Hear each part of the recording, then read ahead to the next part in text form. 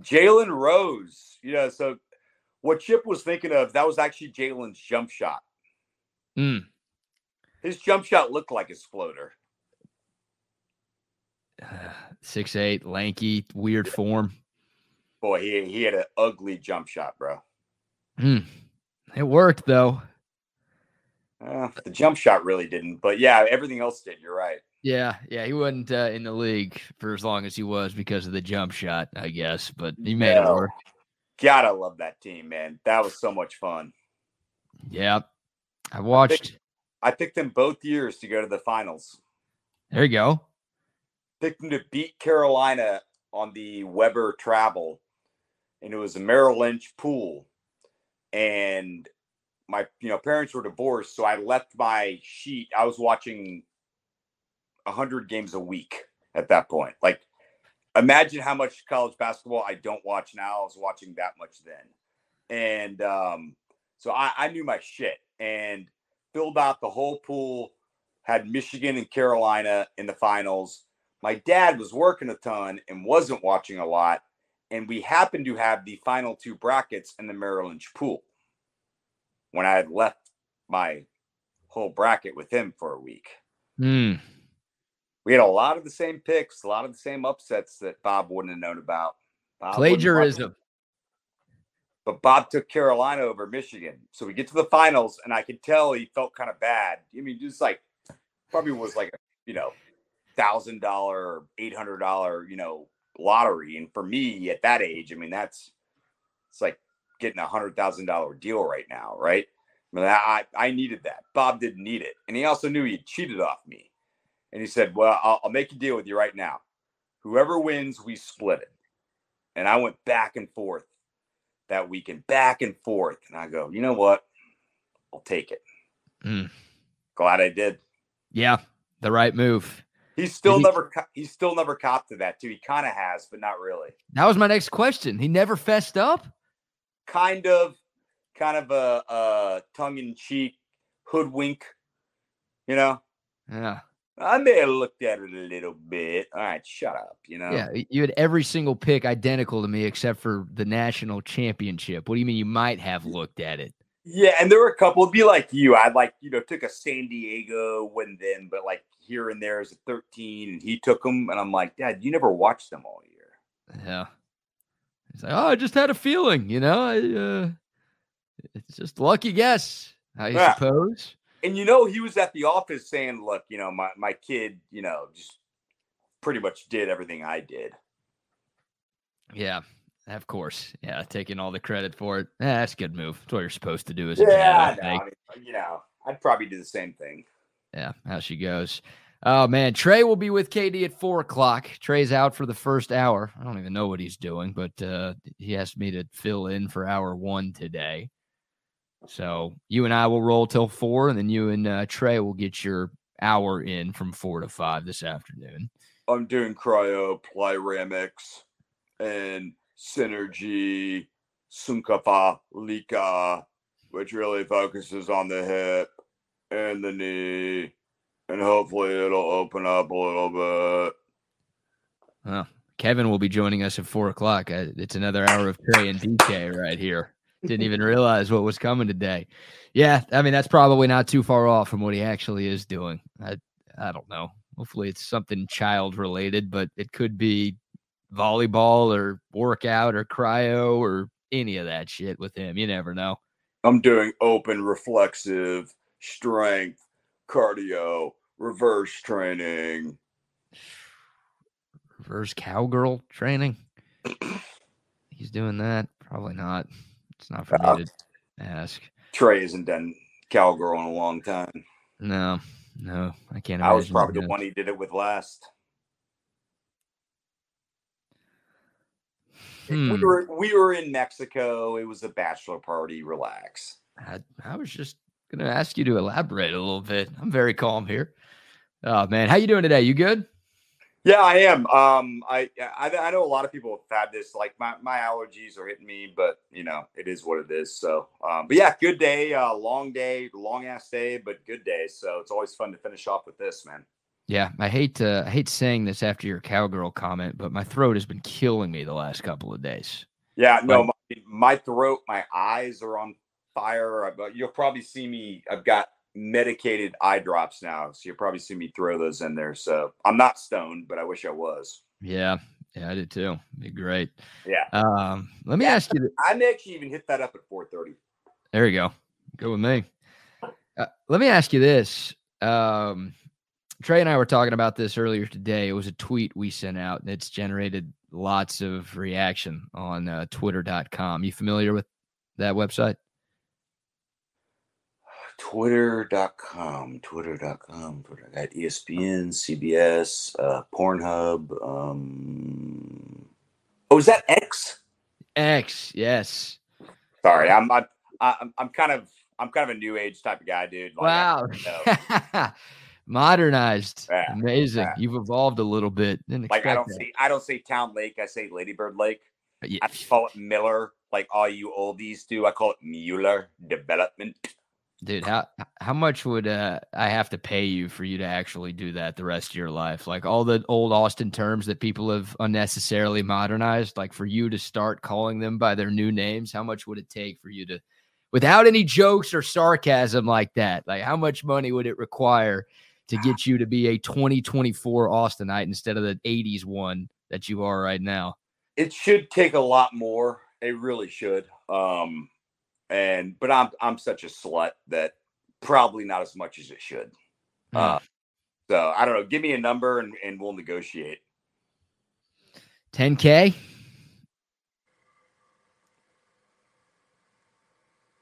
Wow. I thought it would require way more than that. Can we go 15? That was my dad's high number in bowling. Yeah, he copied that from you too, I'm sure.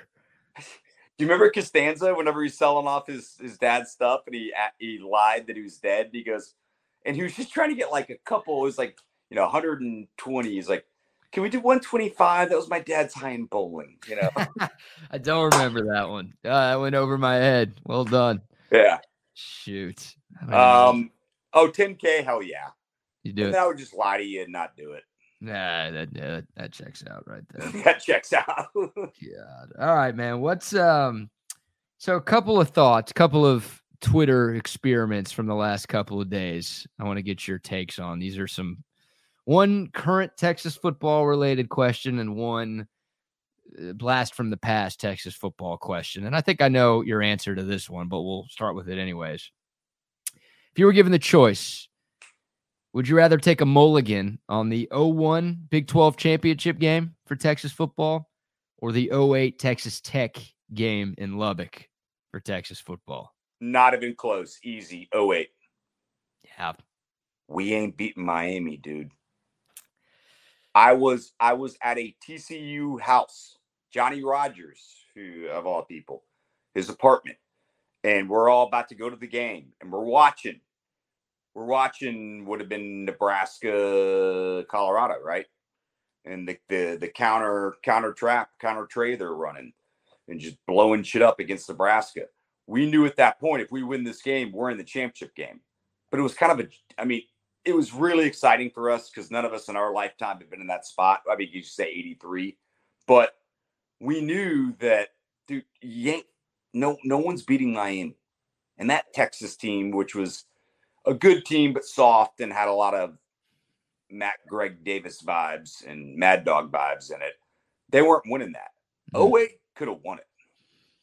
Yeah, that's sort of been the consensus response on Twitter, right? Like, even though 2001 was a conference title game and 2008 was a regular season game, I mean, look, Texas beats Tech. They played for the conference title. They win that conference title. They're in the national championship game, and they're playing a Florida team that was very good.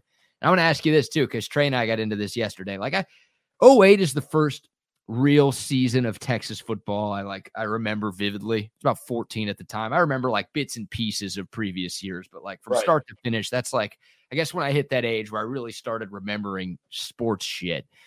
But I 08 Florida, Like, I remember them as being a really good team, right? Urban Meyer, coach. They had Tebow, who was awesome. They had a murderer who was awesome. Yeah. Like, all sorts of NFL, Percy Hart, like ridiculous They had NFL a talent murderer. on that They had team. like 9 of them, dude. Yeah, you're right. No, they had a whole roster of You criminals. talking Really. Boris Jenkins? You talking Hernandez? Who are we talking here? Yeah, it's true. You can probably keep going. I'm sure there's a few more that we haven't thought of. But would you have picked Texas to win that game? Like, I almost feel like there's a little bit of revisionist history going on with Longhorn fans. I mean, if you compare 08 Florida to 01 Miami, 08 Florida is the easier opponent. There's no debate there. But, like, are you confident that if we got a UT-UF matchup instead of the Florida-OU matchup, which we did get, would you have felt good about Texas's chances to win that one? Oh, no, they lose by 10 or 14. No, I mean, they you have to go back to Florida and the defensive line they had with Carlos Dunlap and guys like that. They would have eaten that Texas offensive line up. It wasn't just the 09 offensive line, which was shitty, or for that type of national team. The 08 team was pretty close too. No, they lose, but I'll take my odds over 01 Miami. Yeah. Okay. And that 01 Texas team, which really still had a lot of stuff to figure out as a program. A lot of talent and just, they just weren't that great. I mean, they were really damn talented and good, but they wouldn't have beaten Miami. But great question. But no, I'd take Florida and Miami to beat both those teams respectively. Yeah, I mean, there's been a lot of. I mean, Florida beat OU 24-14. That was the final score of that national championship. And since that tweet went out a couple of days ago, there's been a lot of like, oh, we would have beat Florida. And I'm like, I was 14, but I remember that Florida team being really good, like really, really good. And I think it would have been a close game, maybe closer than 24-14, but we would have been underdogs. Florida was number one for most of that season. Like, I can't sit here and be like, that loss to Tech cost us a national championship, like without question. And I feel better about Colt getting hurt costing us a national championship in 09 more than that Tech game in 08 costing us a national championship. Yeah, I agree. Yeah, the 08 thing sucked because they should have played for it. And at that point, who knows? I mean, they were talented enough. Problem too is the Ahmad Black, Janoris Jenkins, like their secondary would have locked down Jordan, Quan, and what really made that team go. Mm-hmm. Yeah. So there's random thought. I love it. The other one, Chris Obanaya. Shit. I mean, heck, I would have loved to have seen it. I don't know, but I would have gone in there feeling like a true underdog. It's good to hear you say that because that's kind of how my memory remembers things too. You're right. I mean, it's easy for us to go back and look at stuff. I mean, there are a lot of other, baseball and football, not a lot, but definitely baseball teams where I'm like, fuck, they were the best team. They should have won it. And they, but not that team. But I wish they would have played for it because they deserve that. How many should Texas baseball have? I went through it the other day, 13. And they've got 6 and they should have 13? Yeah. In my lifetime. God. Right. I'm not even talking 70s, 60s, 50s. Yeah. Should have won it in 82. 82 is the best team in my lifetime, funny enough. Should have won it in 82, won it in 83, lost in the championship 3-1 to Augie in 84. They were a better team. 85, they were easily the best team in the country. Had 2 chances to beat Miami. Lost 2-1 on a Bill Bates dropped foul ball, fly ball in foul territory, then lost 10-6 in the second one. 89, they weren't the best team in the country, but they got to the championship game, and CBS had just changed it that year to where, even if you're undefeated, the other team has 1 loss, unlike 85, where Miami had to beat Texas twice. You only had 1 game, and Texas couldn't throw Dressendorfer. And Wichita State throws their ace, beat Texas 5-3. Should have been 1 more game because we each have 1 loss at that point. We're going with Dress, and they're going with the typical Wichita State number 2 guy who's, Peter Pockendock. Threw with his left foot. 2004, obviously. 2009. Yeah, anywhere from 12 to 15. But I don't think. No, not at all. What was the Wichita State? Yeah, that was the CBS TV deal that just after. 89. Yeah. Fuck you. They had a guy that threw with his left foot, too. That would have been great television. It had a lot of movement, though. Yeah, they missed out on that. It really should have been a second game. That would have been great for TV ratings. It was Jim Abbott's brother. Mm. Too soon. Not soon enough, some would Did argue. you ever see Jim Abbott? Did you ever see that? Yeah. That was crazy. You're not talking about the Texas Hammer, are you? It's Jim Adler. Sorry about that. Different guy. No. Yeah. Great. We are actually, Bucky and I are talking to David Pierce tomorrow. You have any questions that we should ask him about this year's team? I mean, opening day is literally a week from tomorrow. It feels like college baseball starts earlier every single year. Yeah. It doesn't feel like a sport that should start in February at all. Right. I'm not too upset about it. I'm excited to watch the team, and they've got a shot to be really good again this season. Yeah. But like February 15th or 16th, I guess that's a week from tomorrow, feels so early for any sort of baseball. But anything you want to know from David Pierce tomorrow morning when we get the chance to talk to him? Yeah, ask him if he's still going to coach third base. Okay. He is, right? Always. Your favorite? Job, man. He's not, Ask him if they could run the bases this year. Okay. No, actually, don't. That'll be my first question. Don't do that. You going to wear the John Olerud hat helmet again this year? Yeah. Oh, God. All right, hold on. You there? There we go. Okay. You're taking for a ride over here. Yeah, cowgirl style. There you go. Nice. Yeah, no, I'm trying to think of what questions. Maybe relief pitching. I mean, a serious question ask about that because, it looks like they got all the starters set up, but kind of how is all that playing out? How are they defining roles and stuff like that? Okay. Very good. That's a conversation coming up tomorrow. I think you and I will be out there next Friday doing a little pregame show. I know. I'm looking forward to it, buddy. Yeah, with the Occupy Left Field folks. Got to make sure they've got power out there. I was texting Pena, and he's like, yeah, last year we had power, so we should be good. And I'm like, oh, shit. I'm going to drive by just to make sure. Power, he means they have a lot of fireball shots. Yeah, I got a hunch like as soon as the broadcast wraps up, you're going to be on your way out. And you're hopefully going to Irish goodbye just so you don't happen to get handed a fireball shot before you leave. No, I'm going to, it's one of those things now, like I'll go out and like not even drink, but I'll, if I'm trying to Irish goodbye and do what I do and be the homebody that I am and go back home, I'll still Uber places because I know there's a good chance that a situation like that, it's because they're all great people and I actually do love hanging out there, that we're probably going to have like 4 or 5 fireball shots during that telecast. Yeah. You know that, right? Yeah, not even after, right? What am I talking about? Like, yeah. And when I say have, meaning that you and I will be called pussy and loser, and we're not mature enough to handle that, so we're going to take the shot. As anyone should. It's accurate. Yeah. No, bullying works, kids. It does. Yeah, it really does. Yeah, we need more bullying. No, I'm kidding. Trey's the show. Yeah, some people can be bullied. I don't know if we like this guy. Did Trey show you this? Yeah, no, this guy needs to be bullied. Yeah, this guy can get bullied. There are certain people out there. He needs to get his fucking ass beat is what he needs. Yeah, if he keeps doing that in the middle of parking lots, he might get run over by a car, which probably do the trick. I saw a guy today. I'm off Lamar, like turning on 45th. Younger guys got the headphones in. As he's crossing the street.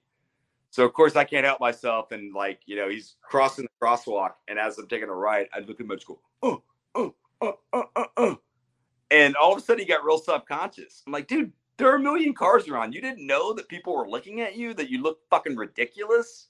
It wasn't like a druggie, right? Like it was just a no, probably 25-year-old Asian kid who, nice clothes and lived around there, but was definitely feeling the jams, brah.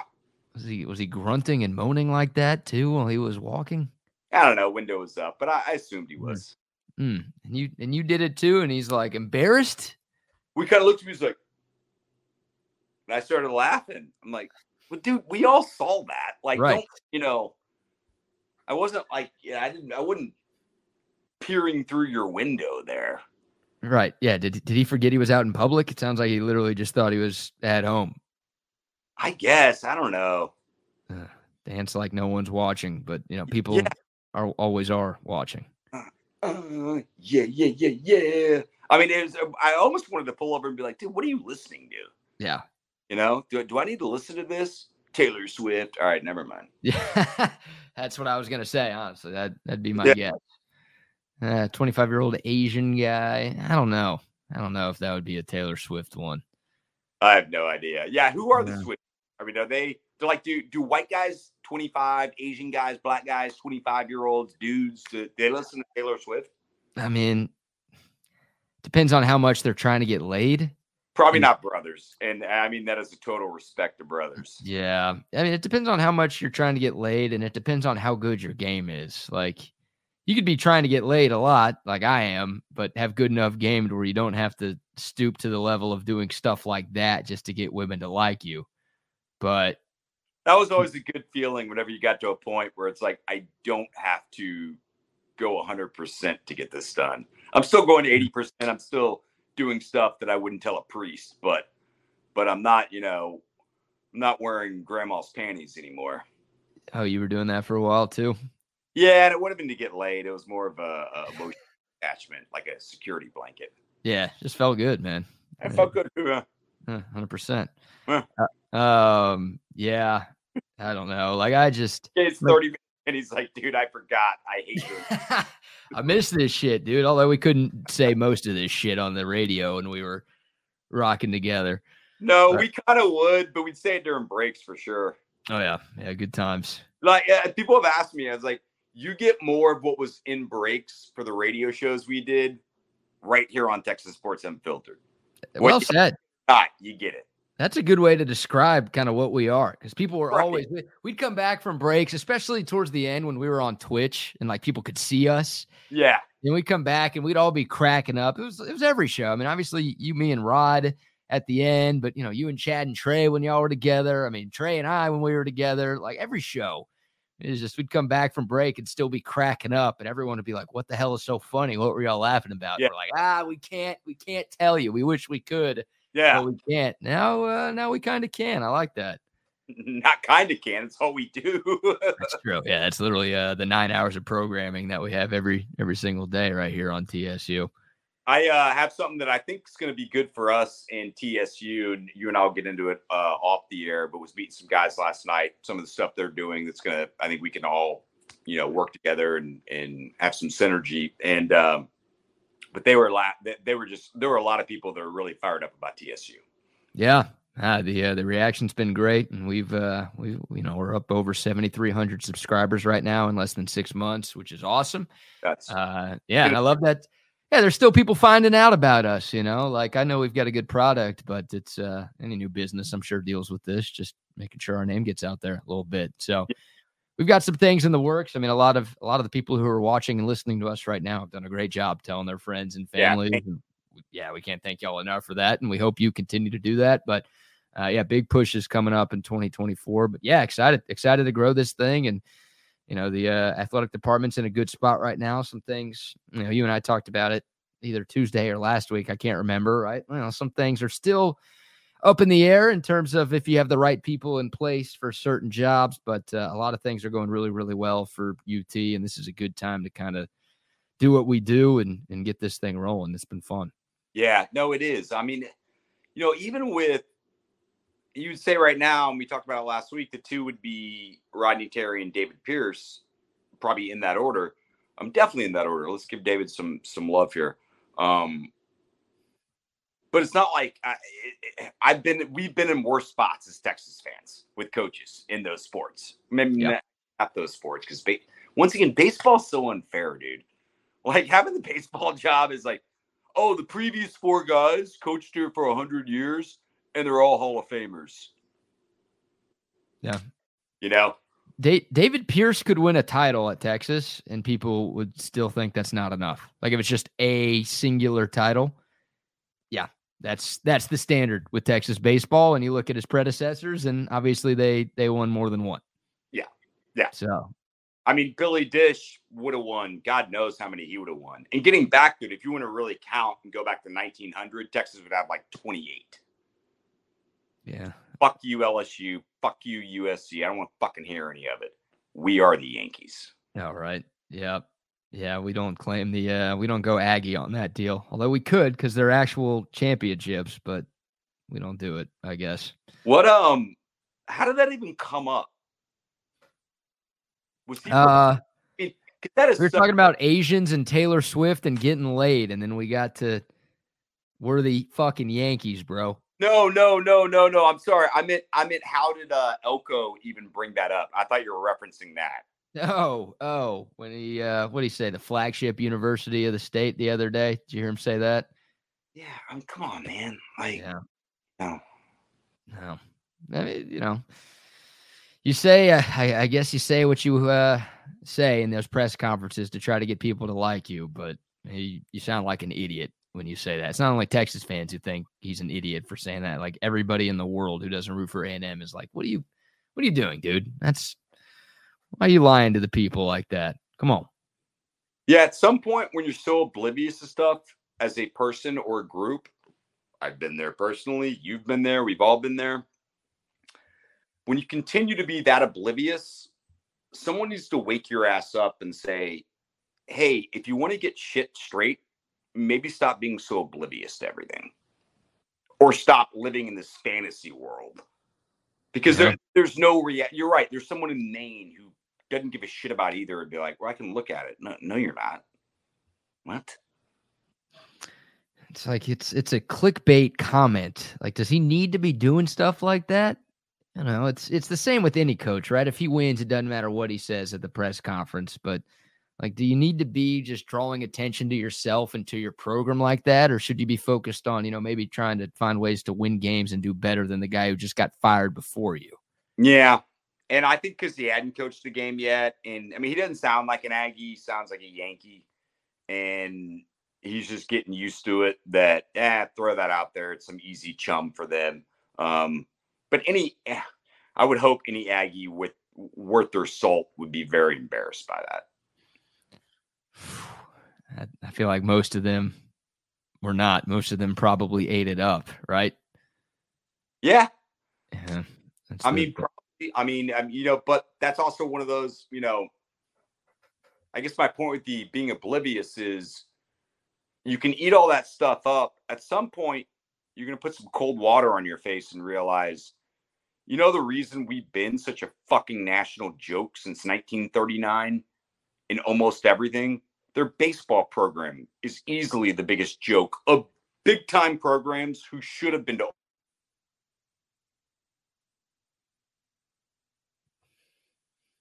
Uh-oh. Can you hear me?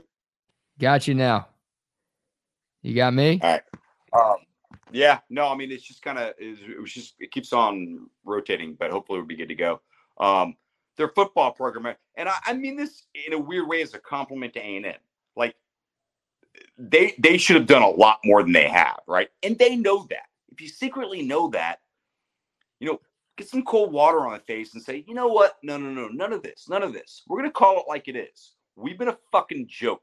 Let's turn that around right now. Because if we keep on telling ourselves that we've been better than we actually have been, and everyone's laughing at us, but we can just kind of hide underneath our blanket and go, everything's okay, I'm doing well in life, it's going to continue. So as a Texas fan, keep it up. Yeah. You're right. I mean, if Elko did say something along those lines at either his introductory press conference or the NSD one he had yesterday, that worried me a little bit. If he's just like, I'm here because this program has failed miserably for a long time. Yeah. And they felt like they had to turn to me to make things right. That is my goal, like to get us where A&M fans feel like we should be. Right. That is why I am here. That is my goal. Not to make these clickbait comments, not to just say stuff to try to piss the T-Sips off. Like, just, we've sucked. My job is to make sure we don't suck anymore. If he said that, I'm sure a lot of Aggie fans would be like, dude, how can you say that? How can you say we suck? But the real ones, like that you talked about, they'd be like, no, shit, this is cool. This is what we've needed. We've needed this around here for a long time. And, we finally have a guy who's going to do it.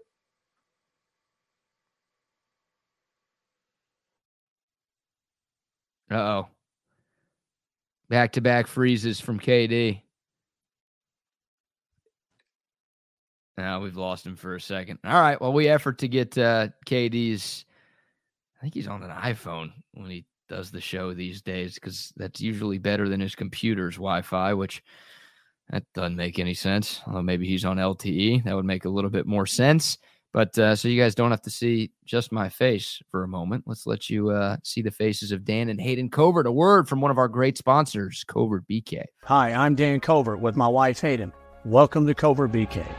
Our newest location in the gorgeous Hill Country includes Buick, GMC, Cadillac, Chrysler, Dodge, Jeep, and Ram, and hundreds of pre-owned and certified vehicles for you to choose from. We have 3 service departments that are ready to take care of your car, truck, or SUV with 86 service bays to accommodate any repair and get you in and out quickly.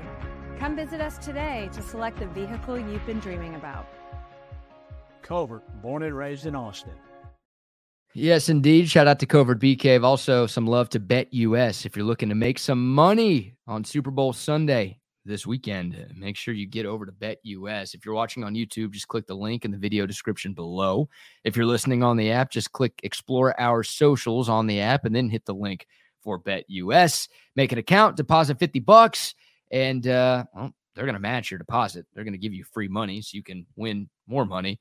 And, you'll be on your way to cashing in on the biggest sporting event of the year. But you don't have to wait till Sunday to get involved. You've got NBA tonight. You've got the NHL. You've got college basketball. You've got golf going on. If you want to bet on all of it, you can do so at BetUS, where the game begins. Once again, click the link below in the description, and you will be on your way to winning. Also, some love to audio-visual consultations, 512-255-8678. That's the phone number to call. You see the TVs behind me. These were hooked up by AV Consultations, and I didn't buy these TVs. Like AV Consultations, they got me a great deal. They got the TVs. They can get all the equipment at great prices because they buy them in bulk, and then they'll hook you up. They install it professionally. You don't see any wires sticking out. TVs look great. They're super easy to use. They answered every question that I have. They're the very best at what they do. So don't mount your own TVs. Don't buy your own TVs. Let them literally do everything. You will thank me later. I've been a proud customer of Audio Visual for a long time now. They've been around since 1988. KD's gone through AV Consultations. Trey, Bucky, all of us, man. Chip has had 3 houses hooked up by AV Consultations. Tom McKay and the crew at AVC. Nobody does it better. Give them a call, 512-255-8678. Oh, KD is, I see his screen, but don't see the visual yet. See if we can get some things set up there. Shout out to AV Consultations, though, and also some love to Altstad Beer, the best beer that you can find all throughout the great state of Texas. If you got Super Bowl parties coming up, of course you have Super Bowl parties coming up. Make sure you show up with some Altstad beer, the best beer that you can find. It's easy to find too. HEB, Specs, Twin Liquors, Total Wine, wherever you go. Get you some Altstad beer. No impurities, no regrets. All right. You're on mute on the computer now. We see you, which is good. So the phone like was fucking up, and computer like that, baby. God is great. I don't even know. It's amazing. It's like Russian roulette trying to figure out what device is going to connect at your apartment these days. My work one's coming in. Should be in, I think, next week. So and then at that point, I'm going to take this one in. You know, it's funny. It's mainly for work, but I act like, hey, I could do anything without technology. But like, I didn't want to give this one in and not have anything, you know? Mm-hmm. So you're talking about a computer, right? Not a phone. Oh yeah. I mean, the phone's fine, you know, but obviously StreamYard maybe a little bit too much for the phone. Yeah. Do you have a work phone too, or are you just one phone guy? No, I was a 2-phone guy for too long, especially at Morgan, and I hate having 2 phones. I mean, at some point I needed a Merce, or a fanny pack, and I'm not that old yet. So no, I only have this phone, which is great. I only want 1 phone. I didn't want 2 computers either, but with all this going on, and so kind of is what it is. But getting back to it, so yes, A&M, and I really do mean that as a compliment. But I mean, I think you mentioned it. You TSIP, TU. They're 51-year-old guys who make $2 million a year and own 3 corporations, and say TU. I can't even say University of Texas. That is your problem. If you went to a really good shrink and said, so, what are all the issues here, Gerald? And he kept on saying TU. And she goes, well, you keep on saying TU. Yeah, Texas University. Oh, you mean the University of Texas? I went to TCU. I'm not a Texas fan, but that's what they're called. And you're in your 50s. You have 3 kids. That is the crux of their problem. I know it doesn't sound like it, but you could start there and right away just unravel everything that they've been going through.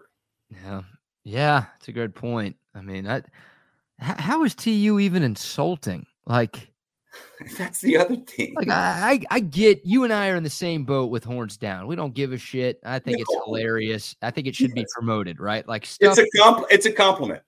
It's a compliment. And I'll say this about any trash talk in sports. That's what makes sports great. It's the competition. Yeah, exactly. In college sports, rivalries are awesome. So if your rival is doing horns down, then cool, beat them, shut them up, whatever. Right. But I get why some Texas fans out there don't like horns down. I can't sit here. I wish I could sit here and say 100% of this fan base feels like we do when it comes to horns down. It's not true. There are some Texas fans who don't like it, and I get why they don't like it. I don't agree with it at all, but I get it.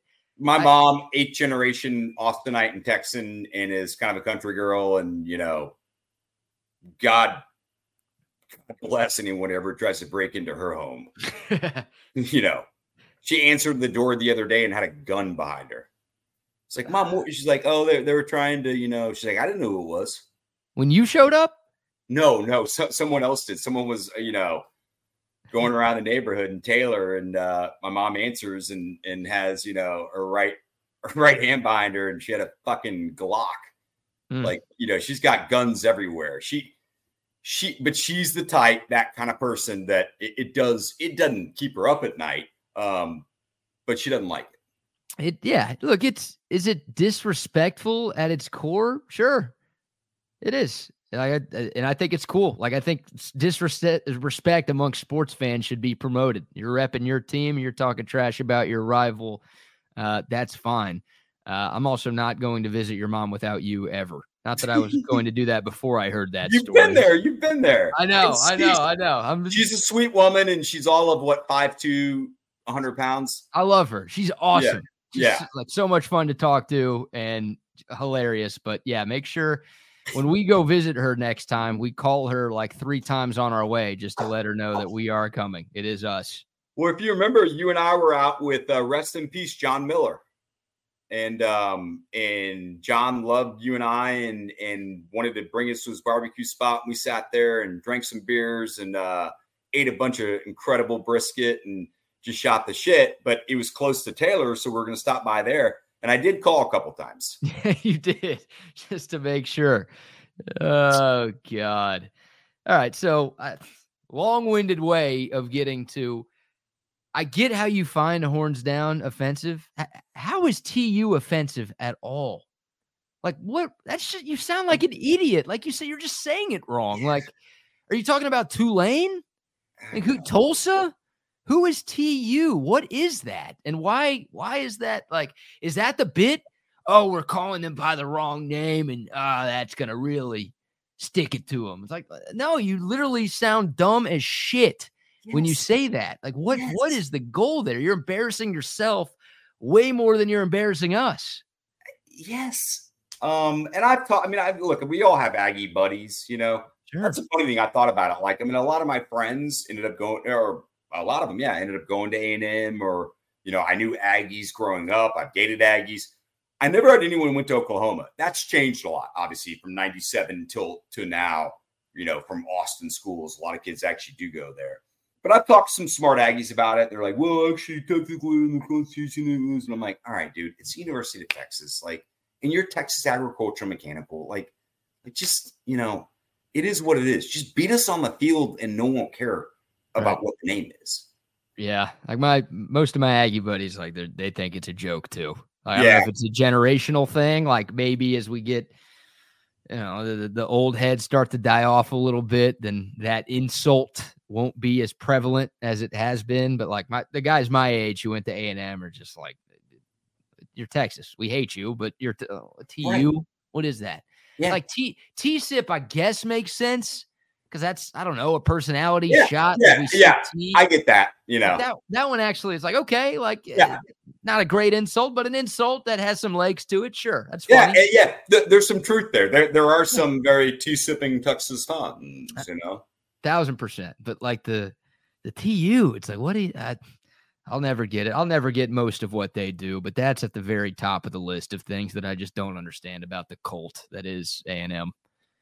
Yeah, and not to come off as too sexist here, but that's a good start. Put some fucking broads for your cheerleaders. Come on, what are you doing, dude? Yeah. I've never seen it, but the funniest thing ever would be to see USC and A&M play in football.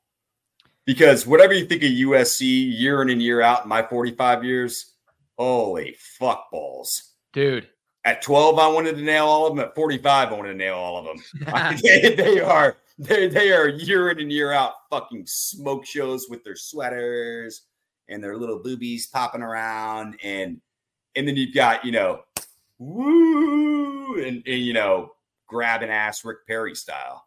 I'm surprised. Like there's obviously been a push for male cheerleaders on like NFL teams, right? In recent years, we've seen a few NFL teams like add a male cheerleader to the squad. Yeah. Has there ever been a push at A&M for the opposite? Oh yeah, no, I've got but obviously because they want women, like they want to look at women, but it's not like a culture like equality. Like I'm talking about in terms of equality, like. Well, for the other way, it's like, why don't we let a man be in there? They can be cheerleaders too. Like at A&M, why is it not? I'm surprised it hasn't been. Like, why can't we have a woman in there at the A&M cheerleading squad? How has no one stepped up? And I guess it's A&M, but it still feels weird. The problem is they haven't got a lot of interest from the women that are there because women are like men. And if you're going to be in a social organization like that, you want to have an opposite sex is actually into you. Getting back to Rick Perry. Yeah, nice. Yeah, USC. So Texas, we had that home and home against USC, right? It was towards the end. Maybe it was right after I graduated college. It was in the last decade, maybe was that Sam game that they should have won like his freshman year? Or... Yeah. 17-18. We played out there first. Sam Darnold, right? Sam Darnold. Yeah, we should have beat them. Yep. They had that. Michael Pittman. Yeah, that last second. It wasn't a Hail Mary. Remember at the end of the first half, they called like a screenplay and we couldn't tackle the. Oh, was that Roland Jones? Yeah, it might have been Charlie Strong's favorite, Roland Jones the second. He probably called him the fourth or something on that. Email too, idiot. I called him Trey. Ridiculous. And then we beat him the next year in Austin. We beat the brakes off of him the following year. It was, I think, JT Daniels. That was a JT Daniels team that came to Austin. How many times did we fucking play JT Daniels? Like 3? Yeah, we played him at 3 different schools, SC, West Virginia, and Rice. Yeah. Amazing. I think he's done. I think he has to be done at this point. But everything I heard, I think him and Brock Cunningham are starting a real estate firm. They've been doing it for 10 years. So, I mean, they have experience. Yeah. They both have like at least 3 degrees to their names at this point. But USC, Yeah, I mean, I like obviously the cheerleaders, but just that campus in general, like walking around. I was right out of college too, so I was as horny as you could possibly be. Yeah. But just the pregame, just walking around the tailgates at USC, it was like, dude, I could count on two hands the amount of girls I did not find attractive there. Yeah. And there were like thousands of them walking around, and it was just like it'd be mystifying if I found one that I didn't want to sleep with. That's how insane all of them are out there. It's ridiculous. So junior year, my dad takes me. I'd been a couple times, but takes me to South Bend, right, Notre Dame game, Sure. And just to see. I mean, if I did get in, it's a place you want to go to. And I was pretty sure I wanted to go to UT, and he knew that. But, I also respect Notre Dame. It's a great school. So we're walking around campus all weekend long, go to the game. And like on the last day, we're walking by, and the hottest chick I'd seen by far is walking the other way. Dude, I was a junior in high school, and there weren't many girls my age who looked twice at me. So I looked second trimester and, still had slime on me like the nurse hadn't wiped me off. That's what happens with babies, right? I don't know. Yeah. We don't know. So we're walking by. I'm just like, and she doesn't even look at me. And I look at my dad and I said, that's the hottest chick by far I've seen all weekend. He goes, what would she be in Austin? I don't know, 6 or a 7. And he looks at me and he goes, you're not coming here, are you? And I go, Decision's been made. He knew. Yeah. No, because we played Dad, Notre I Dame. respect your alma mater. I'm going to root for him. I ain't coming here. Yeah, because we played Notre Dame 2 years before, right? 2015, up in South Bend, and that was my senior year. So I made that same trip, and did not have a similar experience as I did at USC. Beautiful campus, though, right? Gorgeous campus. Yeah. What was it? Linebackers was the cool bar. Bar, yeah. Awesome spot. People there were not. I mean, there are some stories like everyone tries to generalize every fan base. It's the stupidest thing ever. Like, I love Texas fans, of course. I love Texas, but we have some shitheads. Every fan base has some great fans that are fun to be around, awesome people, and every fan base also has like just a-holes. Yeah. Tons of them. Yeah. It's just you get lucky, right? Like I know people who went to South Bend. Every race has everything. Bingo. Yeah, the hasty generalizations we all make, and we're all guilty of it. I'm not going to sit here and act like I've never done it. Right. Whatever. It's bad. It's a bad bit. I wish it's something I didn't do. It's something we all should do a lot less of. But yeah, it's like I had a great time at Notre Dame. There's some people who were like, oh, they were a-holes. They were jerks. Everyone who talked to me was incredibly nice, incredibly welcoming. Like I walked into the basketball stadium and like just walked around there, and everyone was like, oh, come in. Like, come check this out. Here's this. And I'm like, this is fantastic. And then I got back and people were like, oh, they sucked. But anyways, the women up there, all the hottest women who were at that game were wearing burnt orange. Yeah. Wasn't even close. Yeah. Or she's 35 and her husband and her took a private jet from Chicago. It's like, that's an hour long trip. We didn't want to do it. We just took the, whatever. They flew in from LA. Yeah. And, she's married with a huge rock and you ain't getting in on that until the prenup's done. Yeah. If even then, because she's probably got a no, you and I aren't. Someone else is. Yeah, exactly. So I don't know. I don't even know how we got down that rabbit hole. This is why I love talking with you, talking with Trey. I have no idea how Trey, we just had an hour-long car wreck. We don't know what the fuck we talked about. So it's good. It was a good car wreck, though, I think. Nobody died. No serious injuries. At least I don't. Oh, no, it was a blast. It was a lot of I like car wrecks. Minor ones. Like to be in them, to watch them, more to be in them. Okay. What were some of the topics? A&M, TSIP, BK. We got into sexual stuff, fat girls at Notre Dame, hot girls at USC. Yep. Rick Perry and his tendencies. The girls at USC and Notre Dame are wearing sweaters and sweatshirts for completely different reasons. Yeah. Yeah, very true. That was right in front of me, man. I talked about the USC sweaters, and I thought in my head, I was like, PK, in the winter, they're wearing a lot of sweaters. That girls are good at that, really good at hiding stuff like that. And we're guys, we're fucking stupid, so we don't care. And, once you get in the bedroom and all the layers are off, It's too late at that point, right? What are you going to do?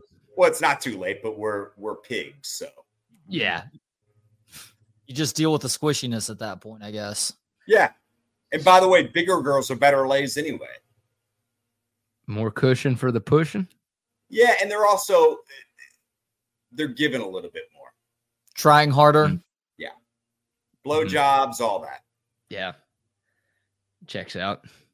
Well, they do. Never mind. All right. You guys talk for a minute. Give me a goddamn second. Wait a second. I thought I was the one who was supposed to be leaving right now. What happened? All systems go, it sounds like. Only two technical difficulties for Kevin in hour one. He froze once and then froze a second time and had to switch from his phone to his computer. And you just never know what device is going to be working for him. But I think we're on computer now. Phone to computer. Phone to computer. Yeah, he started with the phone, which has been working well for y'all the last few weeks. That crapped out. So he made the switch to the computer, which I think is where he just was. And so far, so good, but knock on wood. Yeah. Thank you, Longhorn Bear. What's a computer? It was a blast from the past. What's a computer? There it is. Oh, you got it in there. I didn't realize that. What's a computer? Yeah, I haven't played that one as much. That commercial is like old. That has not been a thing in years. So you got to be a true fan of ours to remember that drop, because even towards the end of the time at the station, I wasn't playing that much because that commercial was old then. So I don't know. What were you doing? You told me what you were doing. Family stuff, gym stuff. Yeah, so the girl has her tumbling practice on Thursdays now. She just got moved up a level. Unfortunately, we were on Wednesdays previously, which is when I'm not on from 3 to 5. So I have more flexibility, and it's when we try to schedule stuff. But the new class is only available on certain days, not including Wednesdays. Well, Justine works from home on Thursdays, and so she has some flexibility with regards to rides to and from. But she had a work call that was just unavoidable this week. So I appreciate you guys helping me out there. So I dropped her off at tumbling and then went and grabbed Calvin from something called Run Club, which they hold after school on Thursdays at Rick Perry Elementary School. Hey, speaking of Rick Perry, in Cedar Park. And so, yeah, it's just them running around the field for like 30 to 45 minutes, which is good exercise. It's nice to get them outside if the conditions allow. And so I scooped him up and then just got back home a few minutes ago. There aren't too many clubs that I don't have any interest in, but a running club. No chance. I have already been the asshole in my household and going old man on running clubs and how stupid and pointless the act of running is. Understanding that running can be good for a person mentally, physically, like in terms of the effort exerted, it is not as good as plenty of other exercises. And you actually get to a point of not just diminishing returns, but where you're breaking your body down to the degree that it becomes pretty harmful for you too. And that's around it's different for everybody, but around the half marathon or marathon distance that people like to run. Why would you ever run a marathon? I don't get it, dude. There are people that run like 50 and 100 miles. There's something called the Death Valley 100, I believe, where you're literally running through Death Valley for 100 miles out in California. And you have to run. You have to run on the paint on the road, on the white on the side of the road. Otherwise, your shoes will melt to the fucking pavement. All right, whatever happens, yeah, I don't care. You fucking deserve it. I'm not rooting for it, but when it happens, it's like I didn't say I was rooting for it. I said I didn't care. Whatever. No. I agree. You did not say. I was clarifying for me. I'm not rooting for it, but I do laugh at it's not even irony, the stupidity of a person seeing what the risks are and just being like, you know what? Fuck it. This is going to be worth it. No, it's not. Yeah. I'm rooting for it. I'm glad one of us has the guts to say it, you know? Yeah. By the way, BK. Austin Marathon a week from Sunday. I look forward to seeing you guys there. When's the kite festival? Easy on that. Kites with the T. When's the Rabbit 69 Puppy Bowl that we're gonna have in Soaker Park? That actually, I would go to that. Yeah, hold on. Is that a real? I take that back. I'm gonna see if they'll sponsor us. If 30 broads looking for a first date. I literally had a girl that was like, "Do you want to go to the kite festival?" I mean, Jewish? No, I wish. No, wasn't that wet, but she, you know that BK, you know what I'm talking about there, of course, brother. I do. Yeah, I do. Yeah. What? Yeah, first Jewish girl I was with, I was like, yeah, maybe she's really into me. Apparently, they're just built like that. Oh, Jewish girls are, in my experience, abnormally. I'm gonna go ahead and say it just to piss them off. Moist. Yeah, they're chosen down there too. You know. Yeah. Amazing. Okay. I will leave on that, I guess. Yep. I hope mom's not watching. I'll quit while I'm behind. I'm talking about mine, Trey's, and yours. Yeah. God bless. My mom has had to accept not watching this channel. Yeah. Very glad about. That's one good thing about Cindy. Cindy's watched before and been like, yeah. I'm like, Trey and I were kind of going off today. She's like, yeah, it was funny. Of course. I tell my mom, who's like, you don't have to go certain places. I'm like, yeah, but I like doing that. It's amusing. And it's about the amusement of the two of us, right? As much as it is anything else. Like, I hope that people are entertained by this. I think they will be, because you and I are both good individually, but we also have just fucking wackadoo conversations. Yeah, we do. That crack me up hours after they've happened. So I know they get at least a couple of other people, you know? Dude, I'm going to go back and watch the probably 50 minutes that BK and I did, or 55, whatever. And like, I mean, I'm kind of sure what happened, but it was just, I mean, all three of us have those. I mean, I hear y'all and y'all do the same fucking thing. We're like a trio of people. We can just interchange our parts and God knows what's going to come. Yeah, I feel like the channel on the whole is getting like that, generally speaking, but it's at an extreme degree with you and me, or either of us with BK. Yeah. Like Jeff, I love Jeff Howe for a lot of reasons. He's got a great sense of humor, though. He's got a sense of humor that I probably slept on a little bit when I first met him, but totally agree. He has a very demented outlook and sense of humor on things as well. That's a lot of fun to play with when we do the crosstalk between the 11 and 12 o'clock shows. Jeff Barker's pretty funny too, from what I've heard. Jeff Barker, man, I've liked my conversations with him for a long time before we ever did anything into a microphone and camera, which sounds weird.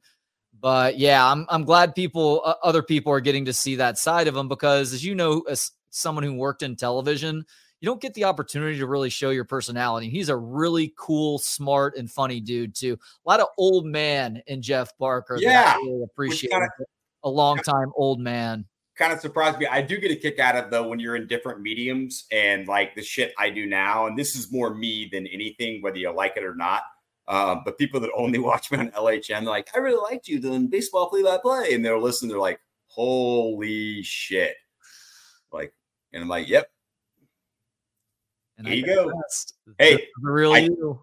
Hey, I took the 4 sweaters off. This is what you get. Well done there. Yeah. Well done. And I'm wetter than a Jewish chick.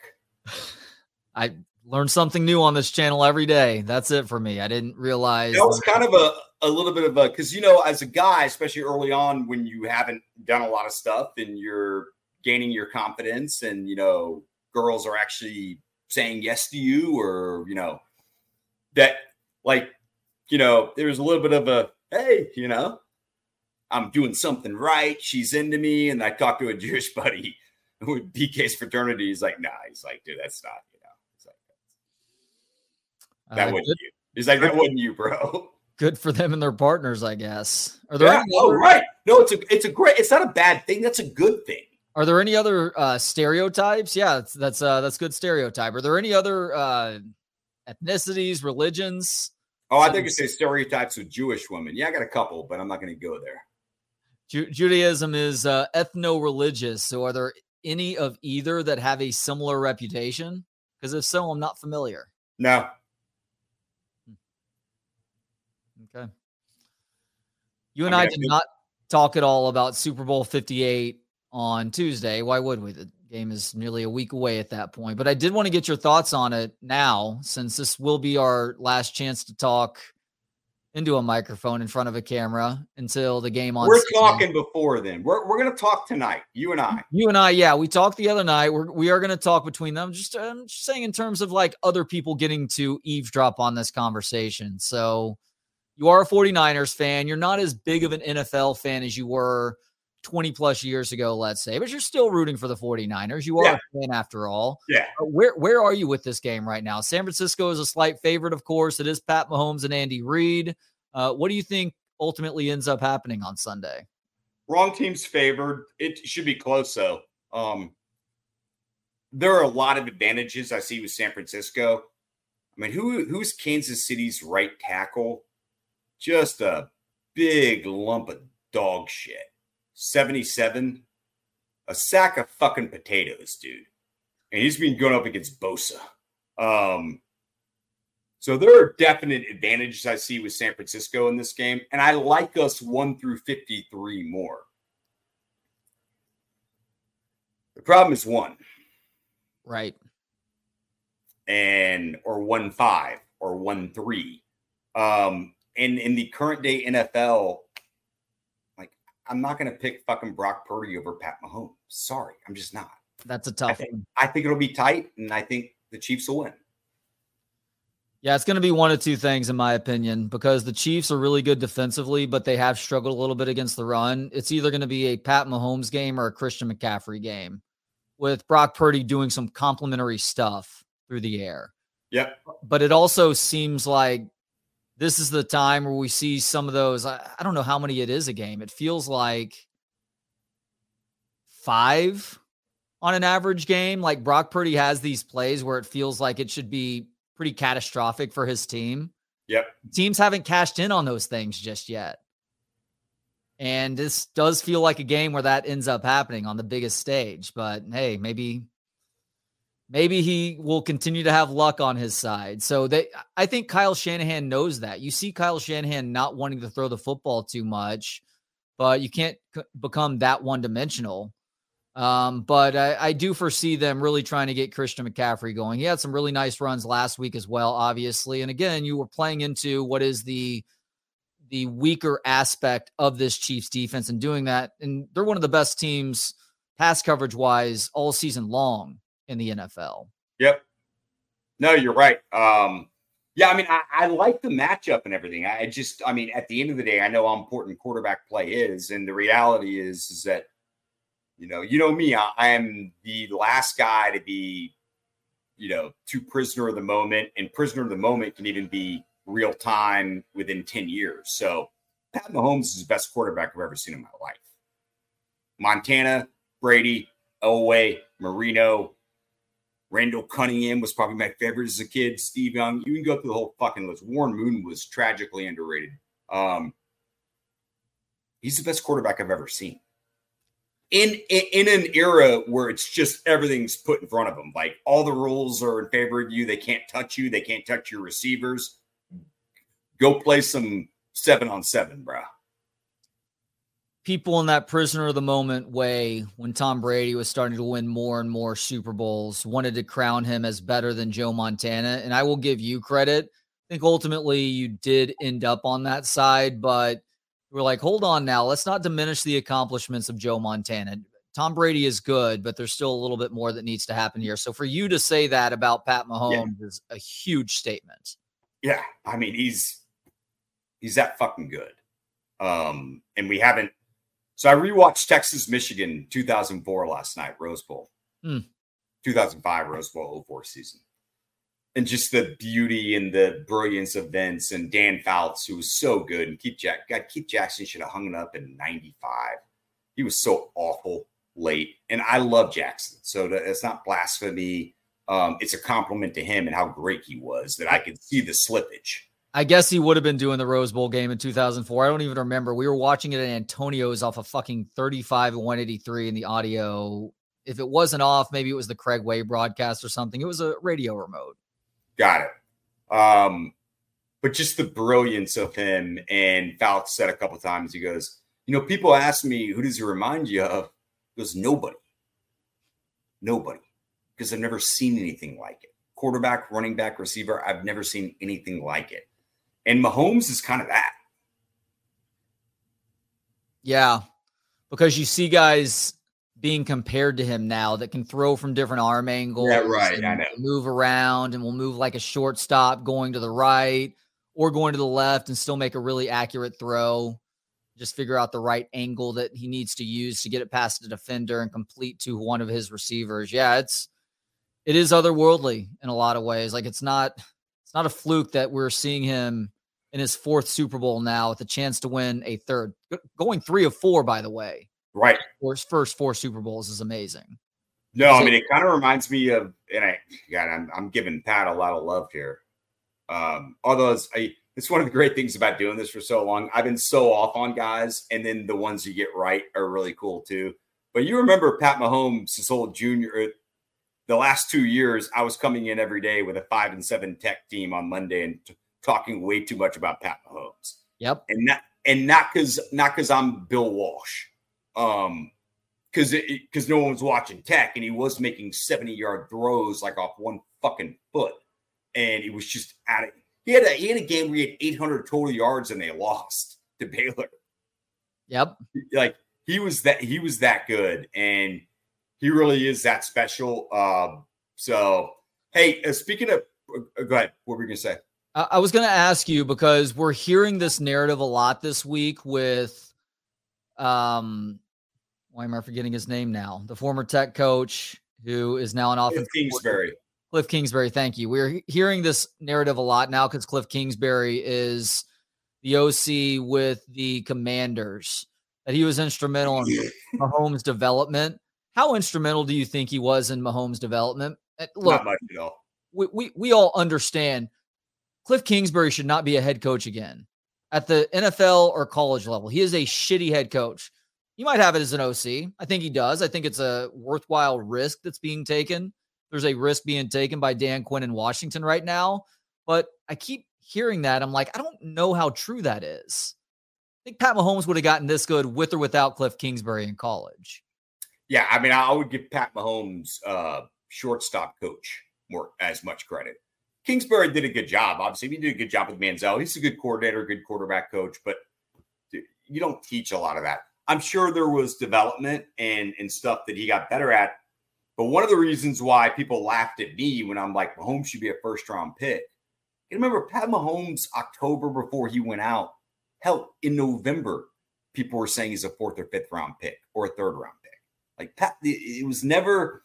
So me even saying, hey, I'd take him in the 1st round, kind of got laughed at a little bit. Dude, he's a gunslinger. He lets stuff go too much. He doesn't really read there's all this stuff. So I'm sure he helped him out a little bit, but it's not like Mahomes was crystal clean coming out of Tech and really refined. No, sitting that year was a huge benefit to him. Huge benefit. That is, if y'all listen to me, I hear talk about Dylan Mitchell, college basketball. I love what's going on with Arch. Anything in life. As someone who's been thrown into the fire most of my life, and I've thrown myself into the fire. I'm the one at 15 that said, put me on the radio, right? I mean, I've done that. I'm the one that said, real world, let's fucking go. And I'm glad I did that. But if you can sit and learn and develop before you actually get live bullets thrown at you, do that. You'll be better with the first 10 rounds of bullets. And you may not have confidence issues, or whatever, all the stuff that goes into the very beginning of, oh shit, I got live bullets thrown at me. There are no psychological issues. And I think he's a great example, man. He was ready to go. Hey, you know Brock Purdy? I saw this on Twitter. You know what Brock Purdy looks like? Lee Harvey Oswald. Yeah, did you see that? I did. I don't really see it though. Like I see what people are talking Is about. it more the hair? The hair a little bit, but even the hairline is not the same. There's like a little bit going on with the muzzle, like the mouth into the nose, but I see the differences there too. It was amusing that he got asked a question about that at the Super Bowl really? Media Night extravaganza. Yeah, of course, because people are asking the most random stupid shit there. And he gave a great response, though. I mean, he doesn't need to give some long-winded 30 to 60-second response on it unless he's a big fan of the details surrounding John F. Kennedy's murder. Can you imagine my answer to that? I know that's why I said that. It's like it was a good answer for him, I guess. But if it were you, man, I would have loved that one so much more. Yeah. He was like, "Yeah, I've seen it. Like, what do you think of it?" That was the crux of it. Yeah. Apparently, he lives with two buddies who are Niners. Like one's practice squad guy, one was drafted in front of him, like in the 5th round, and they live in an apartment, 3-bedroom apartment. Which probably runs them about $100,000 a month in San Francisco. That's the whole thing. People are like, "What are you doing?" I'm like, "Dude, on his budget, yeah, that makes sense." Exactly. Yeah, until he gets hooked up with a slightly bigger deal, yeah, he's going to have to split rent with a few others. Yeah. Also dealing with massive amounts of human excrement outside his front door. Yeah, I said 2 of them were his buddies. One's a squatter, but they're in. One's somebody who broke into the house and just took the empty bedroom, and they're unable to kick him out now because San Francisco police are like, "What? He's homeless." Well, technically he has a home now, but we still consider him homeless, though. I've been here for 96 hours. I'm on the lease. I talked to Steve Byrne, the comedian. Are you familiar with him? Steve Byrne. Half Korean, half Irish. You may have seen him at the Comedy Store when you were a frequent visitor there. Comedy Cellar. Or Comedy Cellar, excuse me. Yeah. He's a half really Korean, half Irish. I bet you he's fucking funny as shit. Dude, he is he's got this soft exterior, as you can imagine from that description, but Are we talking North Korean or South Korean? Yeah, it's probably South Korean, just Korean. There we go. Okay. But he's got this soft exterior, but man, he fucking lets loose on stage. He's going to be at Creek in the Cave this weekend. Highly recommend you check him out. 2 shows tomorrow and 2 shows on Saturday, 7 and 9 o'clock. But where's Creek in the Cave again? I've heard you mention that before. It's where we went and saw Louis C.K. So it's next to, or it's between Red River and 35 on 7th Street. Yeah. Across the street from the sidebar near where Beauty Bar used to be. Or something else there now. I'm not totally. That's a cool little spot. Yeah, it's like the CrossFit gym for Austin comedy clubs. I like it though. It's got this dinginess about it that can play really well. There's that stuffed bear in the corner that looks like it's about to attack the comedian. It's a cool little spot. Was that Bob Popular's who was right near there, or no? Bob Popular's is on 6th. This is on 7th. I'm trying to think. What was the 7th? Side street bar, and then you go up and take a right. What were the 2 bars there? Jeff King owned them, I think, or further up Red River, like towards 8th Street on Red River. One was Lone Star, I believe. Okay, and the other had a red painted facade, or maybe that was Lone Star that had the red painted facade. I don't remember the other one. It was like a punk rock club, though, I think. Yeah, I think we're going to get different spots, or else it would have been before that. But yeah, Creek in the Cave was pretty cool. That was a good little spot there. Yeah, I saw Lewis Katz there a few weeks back. Yeah, it's a solid spot. So anyhow, he moved from LA to Nashville in 2020. He had 2 young kids then, and they were already thinking of moving away before the pandemic hit. But after the pandemic, they're like, "Oh, this is batshit crazy. We got to get out of here." And part of it was their kids' school. He's got kids that are around my kids' age, and like some of the shit that they were trying to teach him, he's like, "This is just completely unacceptable." Like, not that you shouldn't have that conversation. I shouldn't learn about it at some point, but there is an age range where it is highly inappropriate. But and it's up to the parents. Period. Yeah, no question about that. But he said that he talked about the homelessness too, and he said he realized that it was time to go when he and his wife were walking to go eat at a restaurant, and in the couple blocks that they walked, there was a homeless guy who was taking a shit while hitting on his wife. He was shitting just onto the sidewalk like a fucking wild animal. And then he looks up at Steve Burns' wife and just gives her a line. They get to the restaurant. She's like, I can't fucking eat. That's like the most disgusting I've ever been in my life.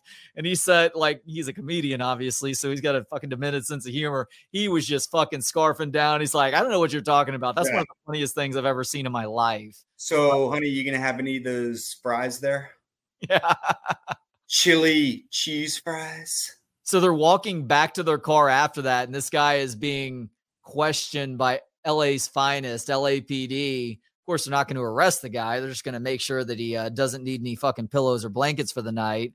And as he's being grilled by the police, he looks back over at her from across the street as they're walking on the sidewalk and delivers the same fucking creepy hitting on her line with the cops just right there. And they just look confused and then start talking to him again or whatever. He's like, it was fucking nuts. And he's like, and that was the point where we realized it was time to go. Yeah. Yep. Yeah. I mean, God bless. I mean, obviously a lot of them are dealing with super addictions and addictions. Yeah. You can't say that because not all homeless people. I know not all homeless people. Let's get fucking real about this though. And a majority are, and it is what it is, and so we can either placate it and continue to add to it, or we can put some hard lines down like a parent, hard lines. Well, they'd probably do those right away.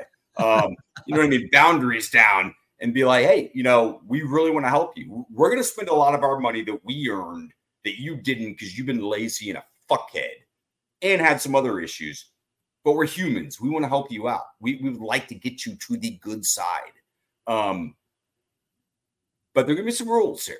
Okay. And if you break them, we're just going to lock your ass up. All right. Because you're not good for society. You're not good for you. You're not good for me. And you're not good for Steve's wife.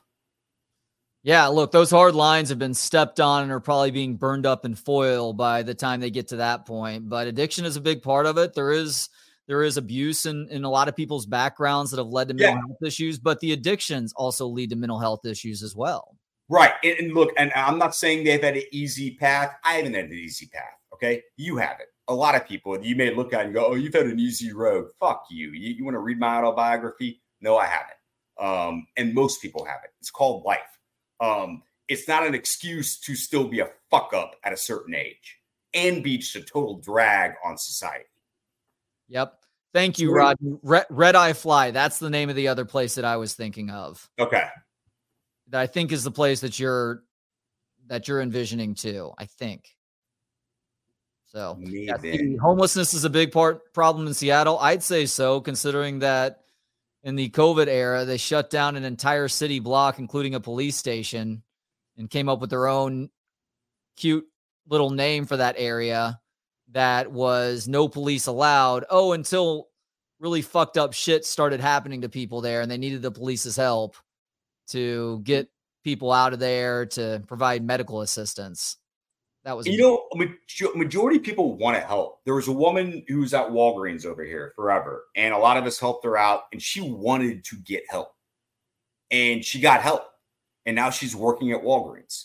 Good, and it's clean. And no, like all of us are like incredibly proud and will do anything now, if she needs a recommendation or whatever, but like I've lived here for 12 years. So, it's been a long time. And, those are the stories. I mean, most people are good people and want to help. We do feel, I think a lot of people feel taken advantage of, that you're working hard and paying taxes and people are taking advantage of you, either your heart or your wallet. And that's not fair. Yeah, that's where the whole idea of everybody getting the same share, like everybody contributes to work and everybody getting the same share, is completely ridiculous, because you need to incentivize hard work. You do. Yeah. Otherwise, people are going to do the laziest fucking job possible. Go to Europe, dude. I mean, I know people in America.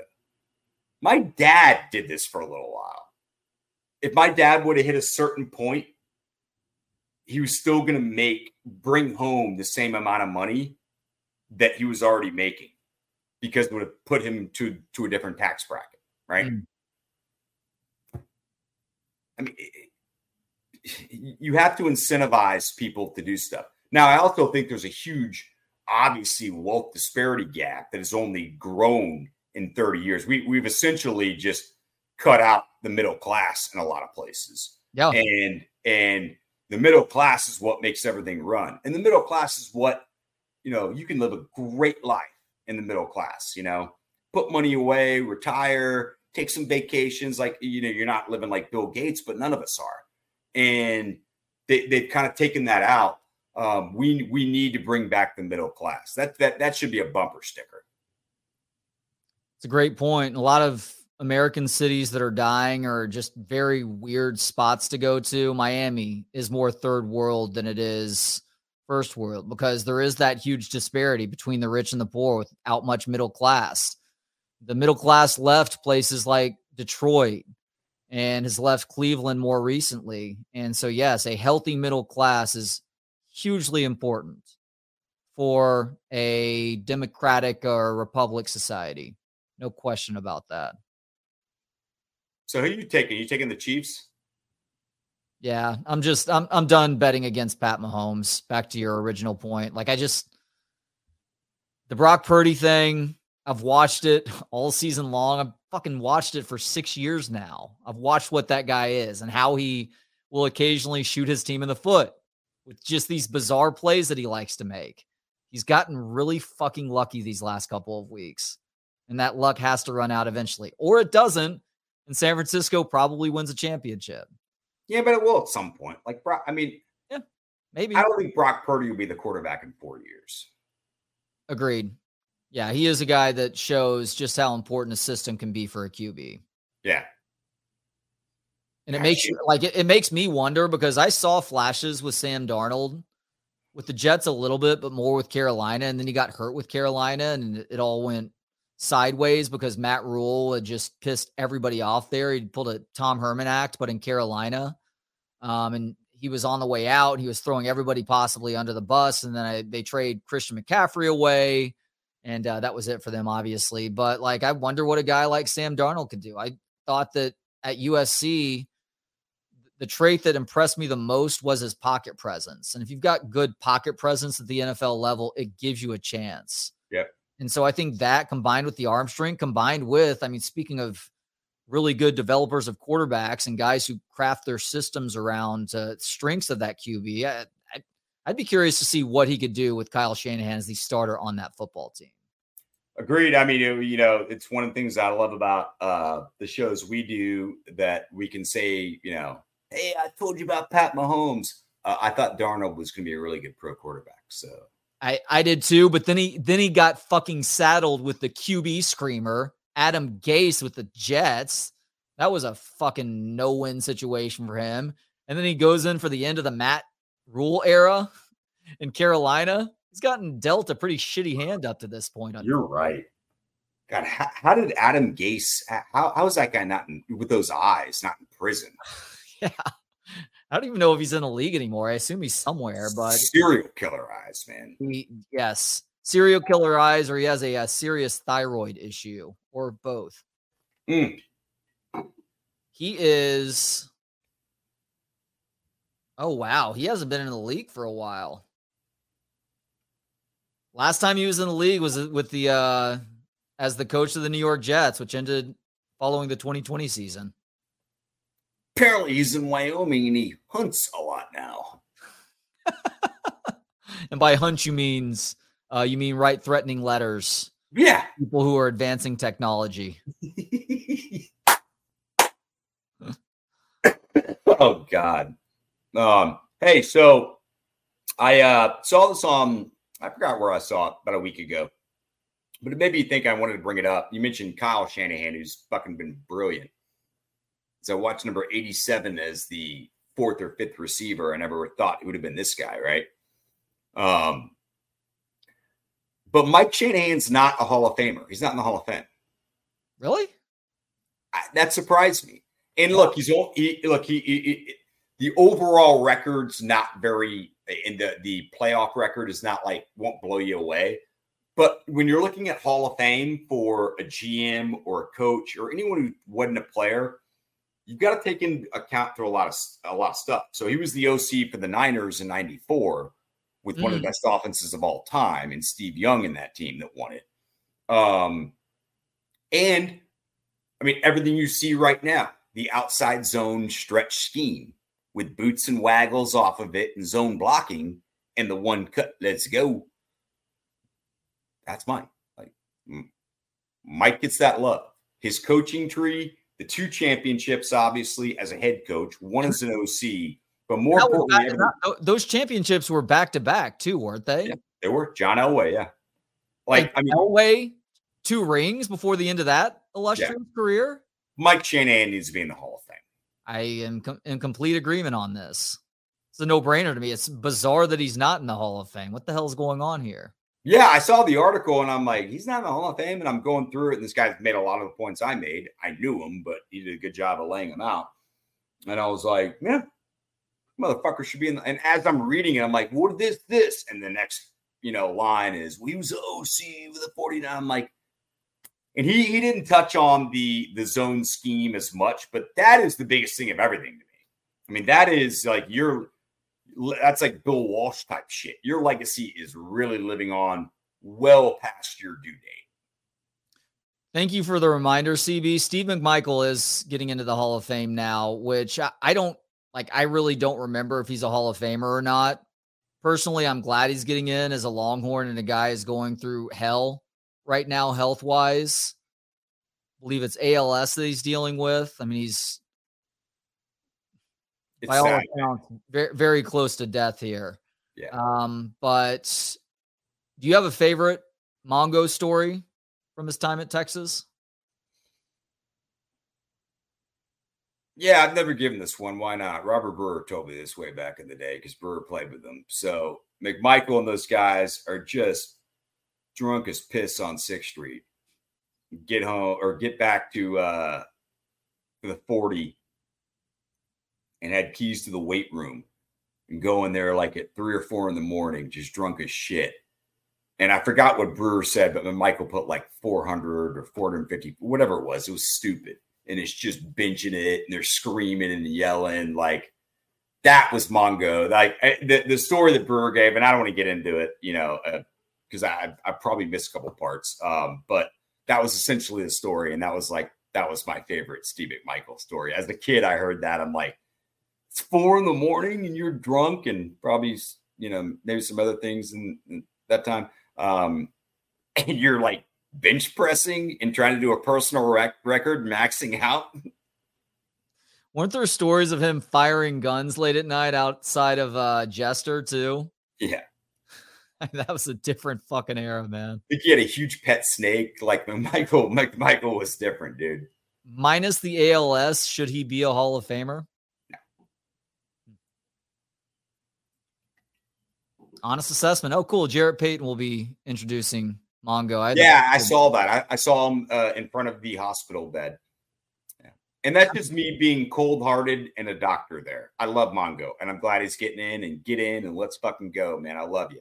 But no, I mean, for me, no. And maybe I'm wrong about that. I mean, I watched him obviously with the Bears, and he was really damn good. Played next to William Perry.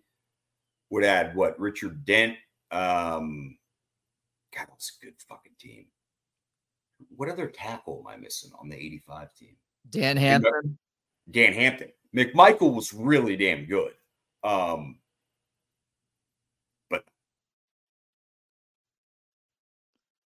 the 4th best player on that line, though. One of the best lines of all time. So true. That's cool for that Jarrett Payton is going to do that. I had the pleasure of knowing Jarrett when I worked for WGN and then the sports radio station that they tried for less than a year. He is truly one of the great individuals on this planet. All hard. You got him on the show when you came back. Walter's son. Yeah. You know what? I could probably get him on the show again. It might be as we create this list of people that we may talk to throughout the offseason. He is a great name to include on that list. He was he was. And by the way, I thought about that. I'm going to give Eric Metcalf a call. Let's get Metcalf on. Cool. Let's do it. Yeah. We should do that this spring and start to utilize our phone books here. Not phone books. What do they call it now? Rolodex. Yeah, but they don't call it that. I was going to say Rolodex and our contacts. Contact info. Our iPhone contacts. No, but I mean, I remember I was already impressed by him, and you obviously knew him, but I was, we had him on the show for 15, 20 minutes. I forgot what it was for. I mean, you obviously got him on, but it may have been to talk about, because I think you and Chad were going through the best college football teams of all time. We were trying to get guests. Miami, you're right. Yeah, we were trying to get guests associated with those teams, and yeah. He's the obvious one for me with Miami, especially a few years after we had moved back from Chicago. I have not been in touch with him in a long time, although, again, he's a great dude, so I'm sure he was uber impressive. It was one of those you never know with radio interviews, and like you get 20 seconds in, and I looked at you and Chad, I was like, we're good, bro. Let's let this roll, A great memory. His sister is a really good broadcaster, too, in Chicago. I forget if she's with WGN or somebody else, but yeah, that family – who knew that Walter had good broadcasting genes? Yeah. Very soft-spoken in interviews, like shy to the cameras, but his kids are not that. Sweetness. Sweetness. Oh, God. He was the guy, man. Mm-hmm. God, he could run, too. There's something else I wanted to ask you. No, I guess it was Shanahan, so I'm good. What else you got? Let me go to my thoughts. Digital notebook. Yeah, I don't do digital notebooks, baby. It's just got nothing but material in here, the good old way. See, here's the problem, dude. I would love to write stuff down instead of typing into my phone. I got them everywhere. I got like 4 of these, dude.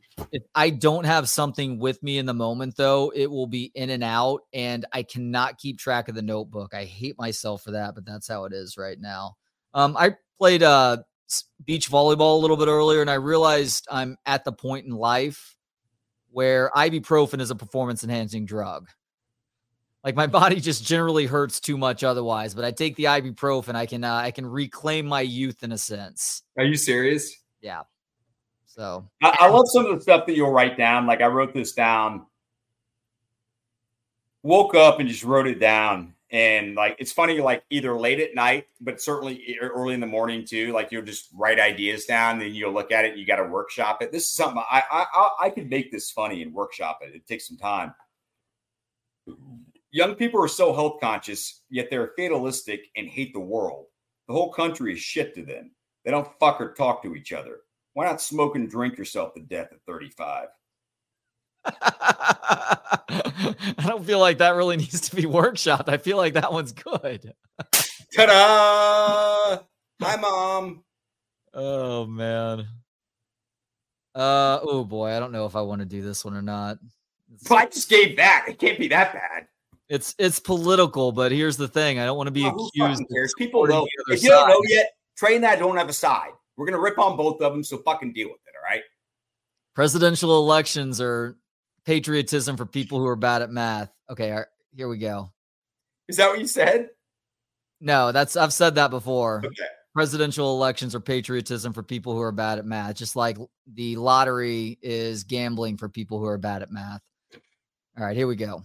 How do these retarded Trump supporters who think everything is a conspiracy not realize that Trump is part of the deep state? That's good, dude. That's good. Hey, can I add to that just to make sure it's even here? Yes. Biden already forgot what you just said. I did see Trump the other day doing the dance. Have you ever seen him do the? No. Where he's dancing like I guess he's out campaigning or whatever, and they're playing music, Oh, yeah. Like, it's not good. And then I had a buddy of mine who's like, who Biden reminds me of? He goes, he's a fucking Roomba. Every press conference he finishes off with, Dung, dung, dung, dung, dung, dung, dung, dung. Oh, can't go there. Dung, dung, dung, dung, dung, dung. Dung, dung, dung, dung, dung, dung. Boom. Dung, dung, dung, dung. I feel bad for the guy. I mean, I guess Oh, I feel bad for him too. He doesn't know any better, but everybody around him clearly does. Like Jill is bolting onto the stage whenever he's done with speeches now to try and keep the Roomba bit from happening. Like everybody around him realizes he's tripping over sandbags and turning every which way except the way he needs to go. Yeah. And what kills Biden, and look, I mean, you know, there's been stuff, Biden's changed a ton, like all politicians, but whether you agree with him, and I disagree with a ton of what he said, even in the 90s, and agree with some shit too. He was the author of that crime bill in 1994 that fucked a lot of people over. Right. I was left of him, and now I'm probably right. I'm definitely right of him. You know, it's like, I'm like, all right, you know, on some stuff. But he,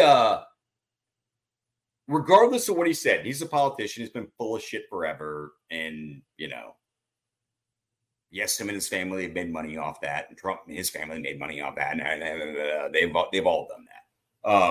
But if you'd actually just listen to, take away what he said, just how he says it, he was pretty quick and sharp. Yeah. And when you're quick and sharp and you decline, it's much more noticeable. So I had 3 grandparents that went through Alzheimer's and or dementia, right?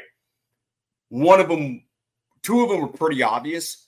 One wasn't because they were already, you know, a little loosey-goosey. I mean, even when the brain, the synapses were firing, I mean, that's why we loved her, you know? And so it wasn't as apparent. I'm letting the raccoons from outside use our bathroom. What, Grandma? Is that you just being like real loose with stuff, or do you have Alzheimer's now? That's gonna be my mom. I don't think fingers crossed. No Alzheimer's for Cindy. Probably not. Cindy's just a fucking robot. Like I was laughing with my dad. You know, my dad's taken much better care of his body throughout his life. My mom's done a great job the last 15, 20 years. You know, she doesn't do anything. She smokes, but that's it. Like doesn't drink, doesn't, you know, really is pretty sharp about shit. Sharp as a fucking tack too, by yeah, she's pretty whatever your the differences are for your parents as to why they broke up. Like they both have high level intellect. It's not surprising you are who you are. I appreciate that. Yeah, no, they're both pretty bright and are still there. My dad's still there physically. He's just got balance issues and he's taking care of his body. We were laughing like at dinner about a month ago, and I go, he's like, "How's your mom doing?" I go, "She's doing great." You know, I go, "You know, she's rocking and rolling." And he goes, "She's gonna fucking outlive me, isn't she?" And I go, "Yeah, yeah, pretty much."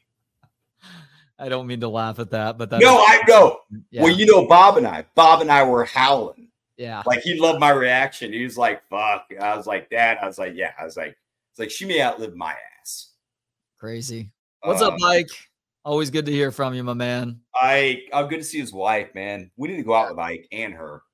Agreed. I have wanted. That's a cool couple. That's like you and Justine. That's a couple I'm around, and I'll drive home and like, you know what? I need to be in a relationship. Yeah, they're not all like y'all's. Nope. Yeah. Yeah. And then I get in a relationship and I'm like, fuck, I don't have what Ike and Trey have. Sometimes our relationships aren't what they are either. Just the ebbs and flows of things. But ultimately, we are all very lucky to have one another. I'm not saying 100% of the time, y'all. I mean, I know it's work, but like overall, y'all both have really good relationships. At least seemingly. I mean, maybe you're beating the shit out of each other behind closed doors. I don't care. I can't speak to Ike and his lovely wife, but that is not happening in the Elling household. I am on record as saying that we're not beating the shit out of one another physically, thankfully. Are y'all at a point, and go as far as you want with this, because I mean, we do this probably too much, and I should probably check with you before, but I know couples that try and spice it up, you know, spice up different parts, certainly maybe in the bedroom after a little while together. Like, are y'all, I mean, do y'all talk about that? Is that something that you guys are trying to, because I get it. Like if you're fucking the same person for 15 years, you probably need to, you don't want to put her in missionary like you did, first time you ordered her off the website. Things have been, it was a catalog, to be fair. It was the analog way to go about these things. Things have been a little bit spicier recently. Yeah, it's not something that is always on the agenda because I think it can go too far in the other direction too, to where it becomes a distraction. My issue with spicing things up in the bedroom is I don't need a bunch of fucking accessories, like sometimes you have the ways that you're comfortable with, and you can mix it up from time to time, but trying to add too much can become a problem. Like, whatever reason, this is so weird because Oregon is such a granola place. Massage therapists in Oregon, and I'm apologizing for pivoting from sex to massage therapist. Where the fuck are we going? But bring it. Got the rub and tug in Oregon. I assure you of that. It only happened one time. That was in New Orleans around Mardi Gras. And unfortunately, it was just one of those thick rubber bands being stretched out over and over again. But the massage therapists in Oregon. Hey, kiddos, that's why you never do. And I don't think Trey was doing that, but like when I've done cocaine way back in the day, don't do it. It's worthless. You wake up with like the smallest dick you've had since you were 6 in your hand, on the couch. It's like, what? And it was like that. It was like a thick rubber band. Yeah, and this was not that, although there was a lot of alcohol that had been consumed, so maybe a little bit, but it was more just about the bizarreness of this whole scene. And like there's a little bit of an audience here, and this, anyhow. So in Oregon, the masseuses there, they all have. Now go ahead and stretch that like the rubber band. I want to get every deet here, every deet, as the kiddos say. At one point, I just had to be like, look, this isn't gonna. I'm sorry, this isn't happening. Do you want to come back to Austin with me and be my wife? And she said no. You're kidding me. You didn't fucking say that. No, I don't care how drunk you were. You did not fucking say that. I know you. So in Oregon, the massage therapist. And also, it's New Orleans. She would have said yes. Yeah, true. That would have been an offer that I regretted immediately. But so in Oregon, you would have dropped her off in Lafayette. Yeah. Or Baton Rouge. Right. The masseuses in Oregon, they all use accessories. They all use like extra tools to help with the massage. It's like, no. You're complicating this entirely too much. This just needs to be about you understanding what's going on with the body, things connected to other things, and using your hands. You can use your elbows. You can use your forearms. In the right setting, you might be able to walk on my back. Knees too. Yeah, sure. Walk on my back. If you have the Thai massage setup where you can actually support a little bit of that weight so it's not full on 100 and whatever pounds walking on the back. Those things are all in play. I did have a big Chinese woman in New York City, man, who didn't have that in play. Stood on my goddamn back, and I thought, Jesus Christ. Got out the dumplings, Brad. Yeah, that hurts my back just to hear that a little bit. But they pull out just the most random shit, fucking rocks and sticks and things that they're probably getting it relaxed the back. And it's like, why are you trying to complicate this? This is so. What's your energy? Do you remember Yeah, exactly. Crystals, I'm sure, were there too. Do you remember the really good massage therapist we went to back in the day? Christy, yeah. Big old jugs. Torpedoes. She did have torpedoes. But she was great. And then it got really into, so what's your energy today? Like, no, I'm not paying you for that. I'm paying you for your fucking thumbs and just to destroy me for an hour. All right. I don't want you to sell me on the torpedoes. I don't want you to, I don't want you to sell me on your religion. I just want you to do what you are really good at. And that's give you a great massage. That's it. Torpedoes. I remember back in the day you saying that. Remember she invited me to a couple things? Yeah. And I had to make that call. Like as shallow and as, guy as I was back then, she was good looking enough with the torpedoes and was cool that I would have said yes, but I was starting to learn not to shit where I eat, and slowly, and not learn very well because I did it a million times after. But it showed you how much I valued the deep tissue massage, man. That's what it was. So I think I had left Austin by the time that this turn happened. And so I found this out secondhand through. I was so disappointed about that, about how there were crystals and energies and other things being discussed with this massage practice. It's like, you're trying to evolve, but you've gone too far now. And so this is probably it for us too. I should look her up though and see. Maybe she's had to She die. was really cool, man. Really cool person. I liked her a lot. Yeah. You know what? Yeah. I'm going to look her up after this and see. I felt bad too because I was like, "Hey, I'm attracted to you." I was like, "But I know we're gonna break up because I'm fucking all for a relationship, so it's gonna happen." And then I'll have you as a fucking, deep tissue person. And even if I do, we've already fucked, and at that point I'm naked. And it's like, I like to keep it professional. There was a Seinfeld episode. This may have been post. Yeah. The Come on, just give me a little right here. That one. Yeah. And Kramer came in after. Oh, he took care of me, boy. And Jerry treated it like she was a hooker. Stop saying that. That'd be really funny if that happens. Say things would have worked out between y'all and like, hey, I got a massage from Christy. What? Why didn't you run that past me first? I feel like there's a line that is being crossed here now that you should at least double check with me. Yeah, no, but you know me, I'd have fun with it. Be like, oh, she gave me a hand job before and didn't wash her hands, and I told her not to. So that wouldn't fucking gel on your back, bro. You and I are closer than you think. Oh, yeah, well, but I'm already familiar with that body. Yeah, look her up, see what she's up to. You think those torpedoes are down to her waist now? It's possible. It really is. I feel bad for chicks with big tits because, it naturally, like, I would definitely get breast augmentation. I had wrinkles at 22. I'll probably end up getting some Botox down the road or something like that. I'm already doing skin stuff and it's looking better, but there's some things in life that you just can't control. I couldn't control that. I have an expressive face and my parents have wrinkles and I had wrinkles at 22. So I feel like that's an Irish thing too, because Justine, love her, she's gorgeous, but she's got a little bit of that going on as well. Yeah, Justine's got much better skin than I do, but I get what you're saying. She does, but she's also several years younger, and she holds on to a lot of anxiety though. And I'm like, you've got to relax because part of that is like you being stressed out. Yeah, which is an Irish thing. It's an Irish thing, and it's a productivity thing too, by the way. She is infinitely more productive than I am, and that's probably part of it. She's more productive than you and I combined. And you and I are actually pretty productive, dude. She clears that bar, but that's how insanely productive she is. I did have one more thing written down that we can get to before the end here. Okay. So who was it? Who died earlier this week? Toby Keith. There's somebody else too, though.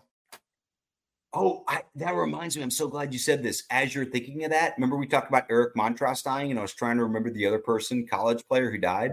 Yeah. Did we mention Ryan Miner? Do we mention that or no? No, we didn't. Dude, Ryan Miner is my favorite Oklahoma athlete of all time. Because he was insane as a baseball player to go along with his basketball skills, right? So All-American in basketball and was fucking good. A 6'6" white dude who had brother's game and was smooth and could shoot and ended up playing with the Orioles, was a great baseball player. His brother Damon probably was a little bit better on that 94 team. But yeah, Ryan died. I think a lot of this too, you've been a lot. I have to give you a ton of credit too, because you've been such a great best friend to where, I've been wanting to get a lot of this shit fixed, and you've kind of pushed me, but you haven't pushed me too much, but you've been really supportive, but I think a lot of it is seeing people like that are close to my age that are dying. I'm like, bro, like get your hip fixed, bro. Like let's get some shit in order here, like it's weird.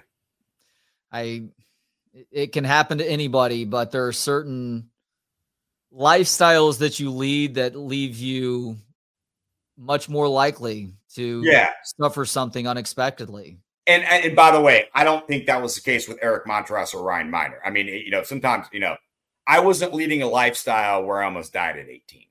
Sometimes it just hits you, Right. But I think there are things like with my thing, like, what if I had to get, what if I didn't deal with this and I have to get hip surgery? And then there's just a lot of shit that can spiral down with that. So I think your overall point's correct. I want to make sure with those two guys, I didn't see anything that was, he was doing heroin or shit like that. Right. I cannot remember. Somebody else did die. It was over the weekend. It wasn't Toby Keith. We'll use Toby Keith as an example. No, it's somebody fucking else. Who is it? Now I've got to figure this out. There we go, baby. There we go.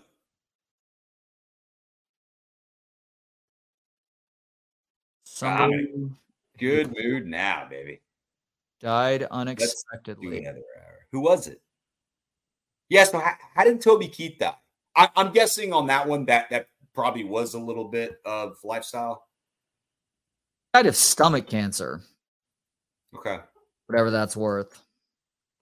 Well, I don't know. Is that lifestyle? Maybe he had. I don't mean that as a knock. I mean, there's a lot of Toby Keith and the way he lived that I look at. I mean, hell, let's go back to my line earlier there. Like that that he let it go and lived a great life. So I ran into him once. Did I ever tell you that? No. Where was this?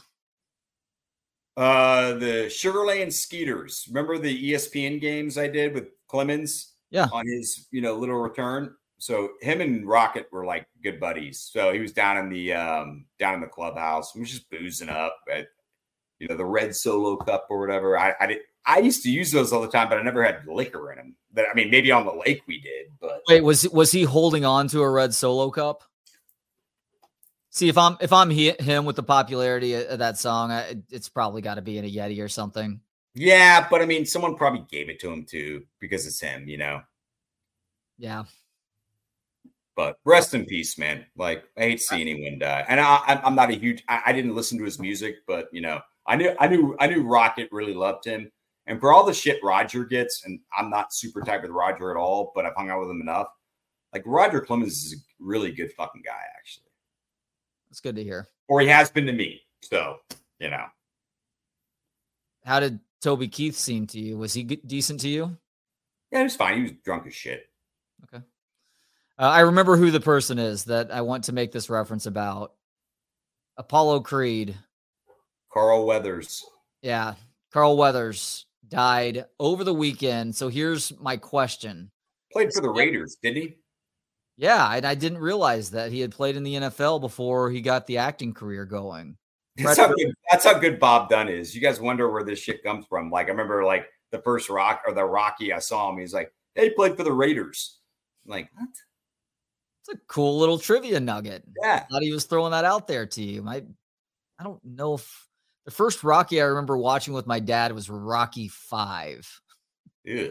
For whatever that's worth. I don't know why that memory just popped into my head. Rocky 4 was good. Yeah, Rocky's 1 through 4. Rocky 4 may be the best, actually. Supposedly, Creed is a good movie. I do not watch enough these days to know, but I like Michael B. Jordan a lot. And was Weathers in that? Nope, because he was already dead from Rocky 4. Oh, shit. I'll bring him back. I mean, shit. How many times has Susan What's-Her-Ovaries, the one who could never win the Emmy or the Oscar or the Golden Globe or whatever? Susan Lucci? Yeah, Susan Lucci for the soap operas. She was probably raped and murdered and thrown in like 19 ditches and always came back. Oh, yeah, and whatever soap opera she was in, you're right about that. Right. I don't know. Maybe they do some flashbacks, or maybe they have the ghost of Apollo appear to try and help his son out. I haven't seen the movie, so I don't know. But so the reports that said that he had died over the weekend, spokesperson confirms, family confirms, said that he died in his sleep. They didn't say he died surrounded by family, died suddenly in his sleep. Died suddenly and peacefully in his sleep. Excuse me. The peacefully part is where I have the question. How do we know that he died peacefully in his sleep? How do we know that he didn't die screaming at the top of his lungs, terrified that his life was about to end. Great point. What does it take for somebody to not go with the died peacefully in their sleep bit? I mean, obviously, if you're in the woods and you get torn apart by wolves, you can't say died peacefully in his sleep. I don't know how you try and spin that one. It's a horrific death. But yeah, if you are technically in bed, you do die peacefully in your sleep, according to whatever story you want to tell yourself. But it was a bad dream. Was there evidence of otherwise? Yeah. Was it a bad dream? Was there some sort of... And it's scaring you so much that little trigger of your heart, boom. You don't know. Golly, can bad dreams cause heart attacks? They might. Have you ever seen kittens and puppies that are having nightmares? Yeah, where their legs are jittering. Does that happen to cats too? I only know dogs. Yeah. And a good mama dog, good mama cat will go over there and start licking them and wake them up, you know. So I had a female cat, Jane Ann. The one used to lick my tears. I was born like Jane was Jen was maternal as hell. But she would, with a puppy we had, he would go through that and she'd go over there and wake him up and lick his eyes and, you know, kind of get him up, you know. Nothing like a maternal, I'm saying maternal animal, but any mom, you know, I mean, that feeling is different. The maternal instinct. It is. Should I be waking my dogs up when they're having nightmares? Your dogs know. Okay. Just checking. I mean, I don't think so. There was one thing I wanted to get on that. What was right before? Rewind like 45 seconds. Apollo Creed dying peacefully and wolf attacks and rewind more. 10. What now? I said rewind more. No, fast forward more. Oh, dying of a heart attack because of a nightmare.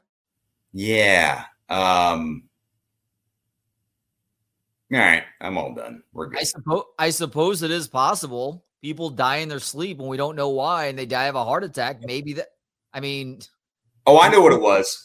Yeah. So I had a long conversation. I've had this conversation with plenty of people, and it was a woman who I really respect, really awesome, and she was trying to hook me up with one of her friends, and she goes, "Kevin, I mean, do you really want to die alone?"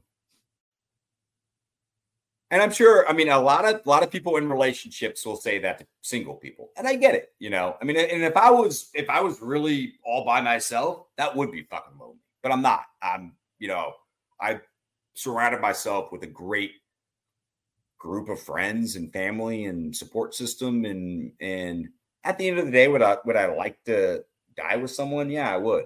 But because you really want to die alone, I go, we all die alone.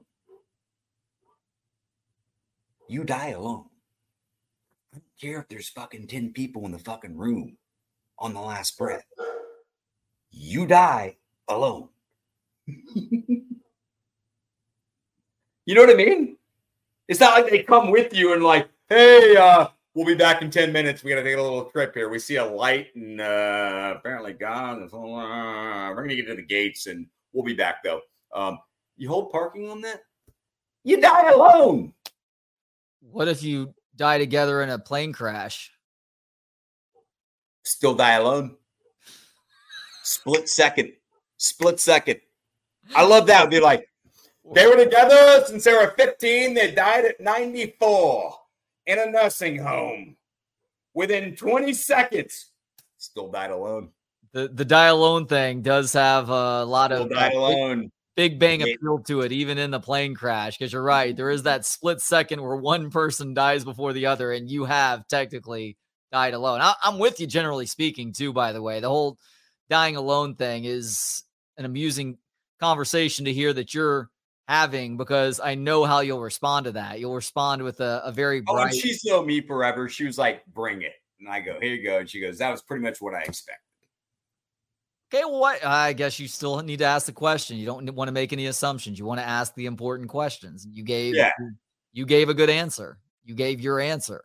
And she's just like, we've been friends forever. And she's just, she's married and so maybe there's some misery loves company there, but she just wants the best for me. And so, it's like you or Justine or anyone. It's like, hey, I may have, we would like to see you in a happy relationship, but you've got a lot of friends who are in bad relationships.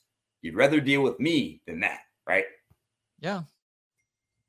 It's why you should not make any compromises with the life that you are comfortable living until you meet that person who makes you want to do less of those things to make the accommodations for her. Yeah. Hey, did you see the Tracy Chapman, Luke Combs deal? Dude, that was fucking awesome. I mean, that's what is that one of my top 10 favorite songs of all time, probably. Oh, I probably have learned that before. I did not remember that though. I mean, I love Tracy Chapman, love that song. I've always loved that song. And I saw Luke do it, and I wasn't very familiar with him. But it's a great example, too. I mean, you've got this country, pudgy white guy and this older black chick. And it's what I always get into. It's not a racism deal. Racism still exists. It's not a sexism deal. It's a socioeconomic deal. And that's what both sides don't want us to talk about. And there are more poor people than anything. And the fact that you can get an older black woman like that, who's so respected and so cool. And by the way, it was all white libs that had issues with Luke McCombs doing that. Tracy Chapman was supportive the whole time. And she's going to make some coin off of it too. It seems like, has always seemed like a really fucking good person. And then he's as poor. There are more poor white people than there are any other race in America. There's more everything of white people. But it's a socioeconomic deal. And I love seeing those two get together and do that. And just as a reminder, no, this is a 99% to 1% deal, which is why the 1% wants to split it up into everything else. The race baiters tried really fucking hard, but sorry, y'all lose. That was bullshit, and people sniffed it out the entire time. Tracy Chapman included, by the way. And Tracy was the key there. She's the older black female who wrote the song and created it. If she would have had an issue, she goes, no, we're good. And guess what? Luke and I are going to go fucking play it at the Grammys. And guess what? I'm also going to make some coin off this, which I should, because it's one of the best songs that's ever been fucking written. I believe he got her permission before he recorded that song. So the fact that people trying to create drama out of it was just laughable. And in the end, they and people who know better get a sort of last laugh. And that was a beautiful performance. Actually, there was another great performance at the Grammys. I don't know if you saw Miley Cyrus. I'm not a fan of her music necessarily. I hadn't even heard that song before. Justine said it is insanely popular. That was like an iconic performance she put out there for the song that ultimately won her the Grammy. I didn't see it. I didn't watch it, and there was nothing on. I mean, that was as barren as me beating off at 10 years old with no mental material, and Scramble Channel and maybe like a Sports Illustrated. There was nothing on. But I turned on for a second, and it's, Trevor Noah, whatever, and he's not funny. I mean, no one's funny anymore. And especially not in that fucking crowd. No. Yeah, and I'm sure he's a funny dude. I mean, he's got to be, but he can't be in that. I don't know. I mean, I've never really seen him. So. He got neutered whenever he made a fat girl joke in his stand-up before he got on the Daily Show, and they tried to cancel him when he got on the Daily Show. He made a fat girl joke in his stand-up? A fat joke in his stand-up, and they tried to cancel him for that. So after that, it almost completely neutered him. The Daily Show wasn't funny anymore by the end of his run there. There were funny people on the Daily Show, but it's like it wasn't even trying. It's like what the fucking Onion is doing now. Is the Daily Show done? No, it's coming back with Jon Stewart as an executive producer and a part-time host. He's going to host. But it's been done with Noah? Once or twice a week. Yeah, no, they've had guest hosts like guys like Roy Woods Jr., who is hilarious, by the way. They screwed up not giving him the job on more of a full-time basis. Tried out for the gig, and ultimately they settled on Stewart doing it once or twice a week, and then the correspondents coming in and filling in on that desk on the other nights.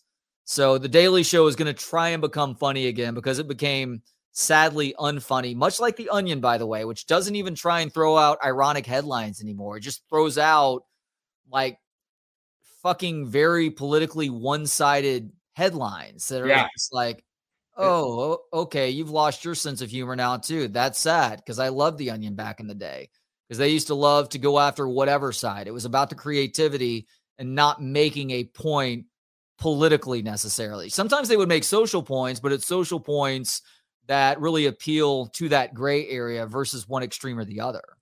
Yeah, I mean, as someone who worked there, like number one was it's got to be funny. Funny. There were some things after that, and most of them were obviously left, but it was about being funny, and they've gotten away from that. And I mean, I thought the Daily Show back in the day was really fucking funny. Oh yeah, and I disagreed with a lot of it too. Yeah, God, like that's okay. I mean, it's okay to laugh at shit that you may not totally agree with. Satire, man. That's why whenever Ed Helms joined The Office, you were like, who the fuck is this dude? I'm like, I've been watching this guy on The Daily Show. He is hilarious. Yeah. An episode or two, you're like, yeah, you nailed that one, dude. You did. You got that comedic timing. Because you know me, I'm always waiting to jump off my sitcom that I think is so great. I jumped off The Office like I did Seinfeld, like I did everything, Arrested Development, at the right time, in my opinion, because I'll go back and watch now, and I'm like, how the fuck are y'all still watching that shit? It's like watching the Roomba. What was that jump the shark moment for The Office? Because obviously it's LD leaving for Seinfeld. Is that when Will Ferrell showed up? Because he became sadly unfunny over the last 15 years. I was out before then. Whoever Aaron was who came in. Oh, the redhead? Ball guy. Yeah. And not because of Aaron or whatever her name is. I'm just giving you a marker, a mile marker here. Yeah. Arrested Development was quick. I mean, Arrested Development it's like a 12-year-old. It was short, but man, it was explosive. But Arrested Development to me after 4 seasons was done. The Office, probably that was 5 seasons. Seinfeld got to 6 or 7. Yeah, I'm very British in how I watch my sitcoms. But you did mention that. You're like, so I thought it was going to be with him. And he came in, and his character is so douchey that obviously the first time you see him, you're just like, oh, God. But then, I started to watch, I'm like, Trey's right. Like, that was a great addition, Yeah, they gave Dwight another foil, too, which was necessary. Because, part of them jumping the shark was letting Pam and Jim get together and advancing that relationship and having them get married and start to have fucking kids. Yep. Then they I think the marriage was the last one I saw. Makes sense. And it just kind of felt like at that point I was like, all right, you guys got married, so we're done. And then I've seen on a couple reruns for 2 or 3 minutes Ferrell and the other shit. And I think Will Ferrell's funny. But no. Yeah, he ran out of gas at some point. All right, great job today, buddy. Love you guys. It's only one. I love you and love you guys. Plurally speaking, all y'all for listening. I love you too. No, not you people. Well, some of you people, but I do love you, KD. Thanks to everybody for tuning in today. If you are on YouTube right now, please click that thumbs up button. Hit subscribe to Texas Sports Unfiltered on YouTube if you have not already, and do download that free app as well. You can do so through the Apple or Google Play stores. Search Texas Sports Unfiltered to snag that. For Kevin and everybody else here at Texas Sports Unfiltered, I am Trey Elling. We will talk to you tomorrow. Full slate, 8 to 5. I will be on with Jeff Barker from 3 to 5. It starts with Bucky and BK at 8 a.m. In the meantime, have a great rest of the night and hook 'em. Hey!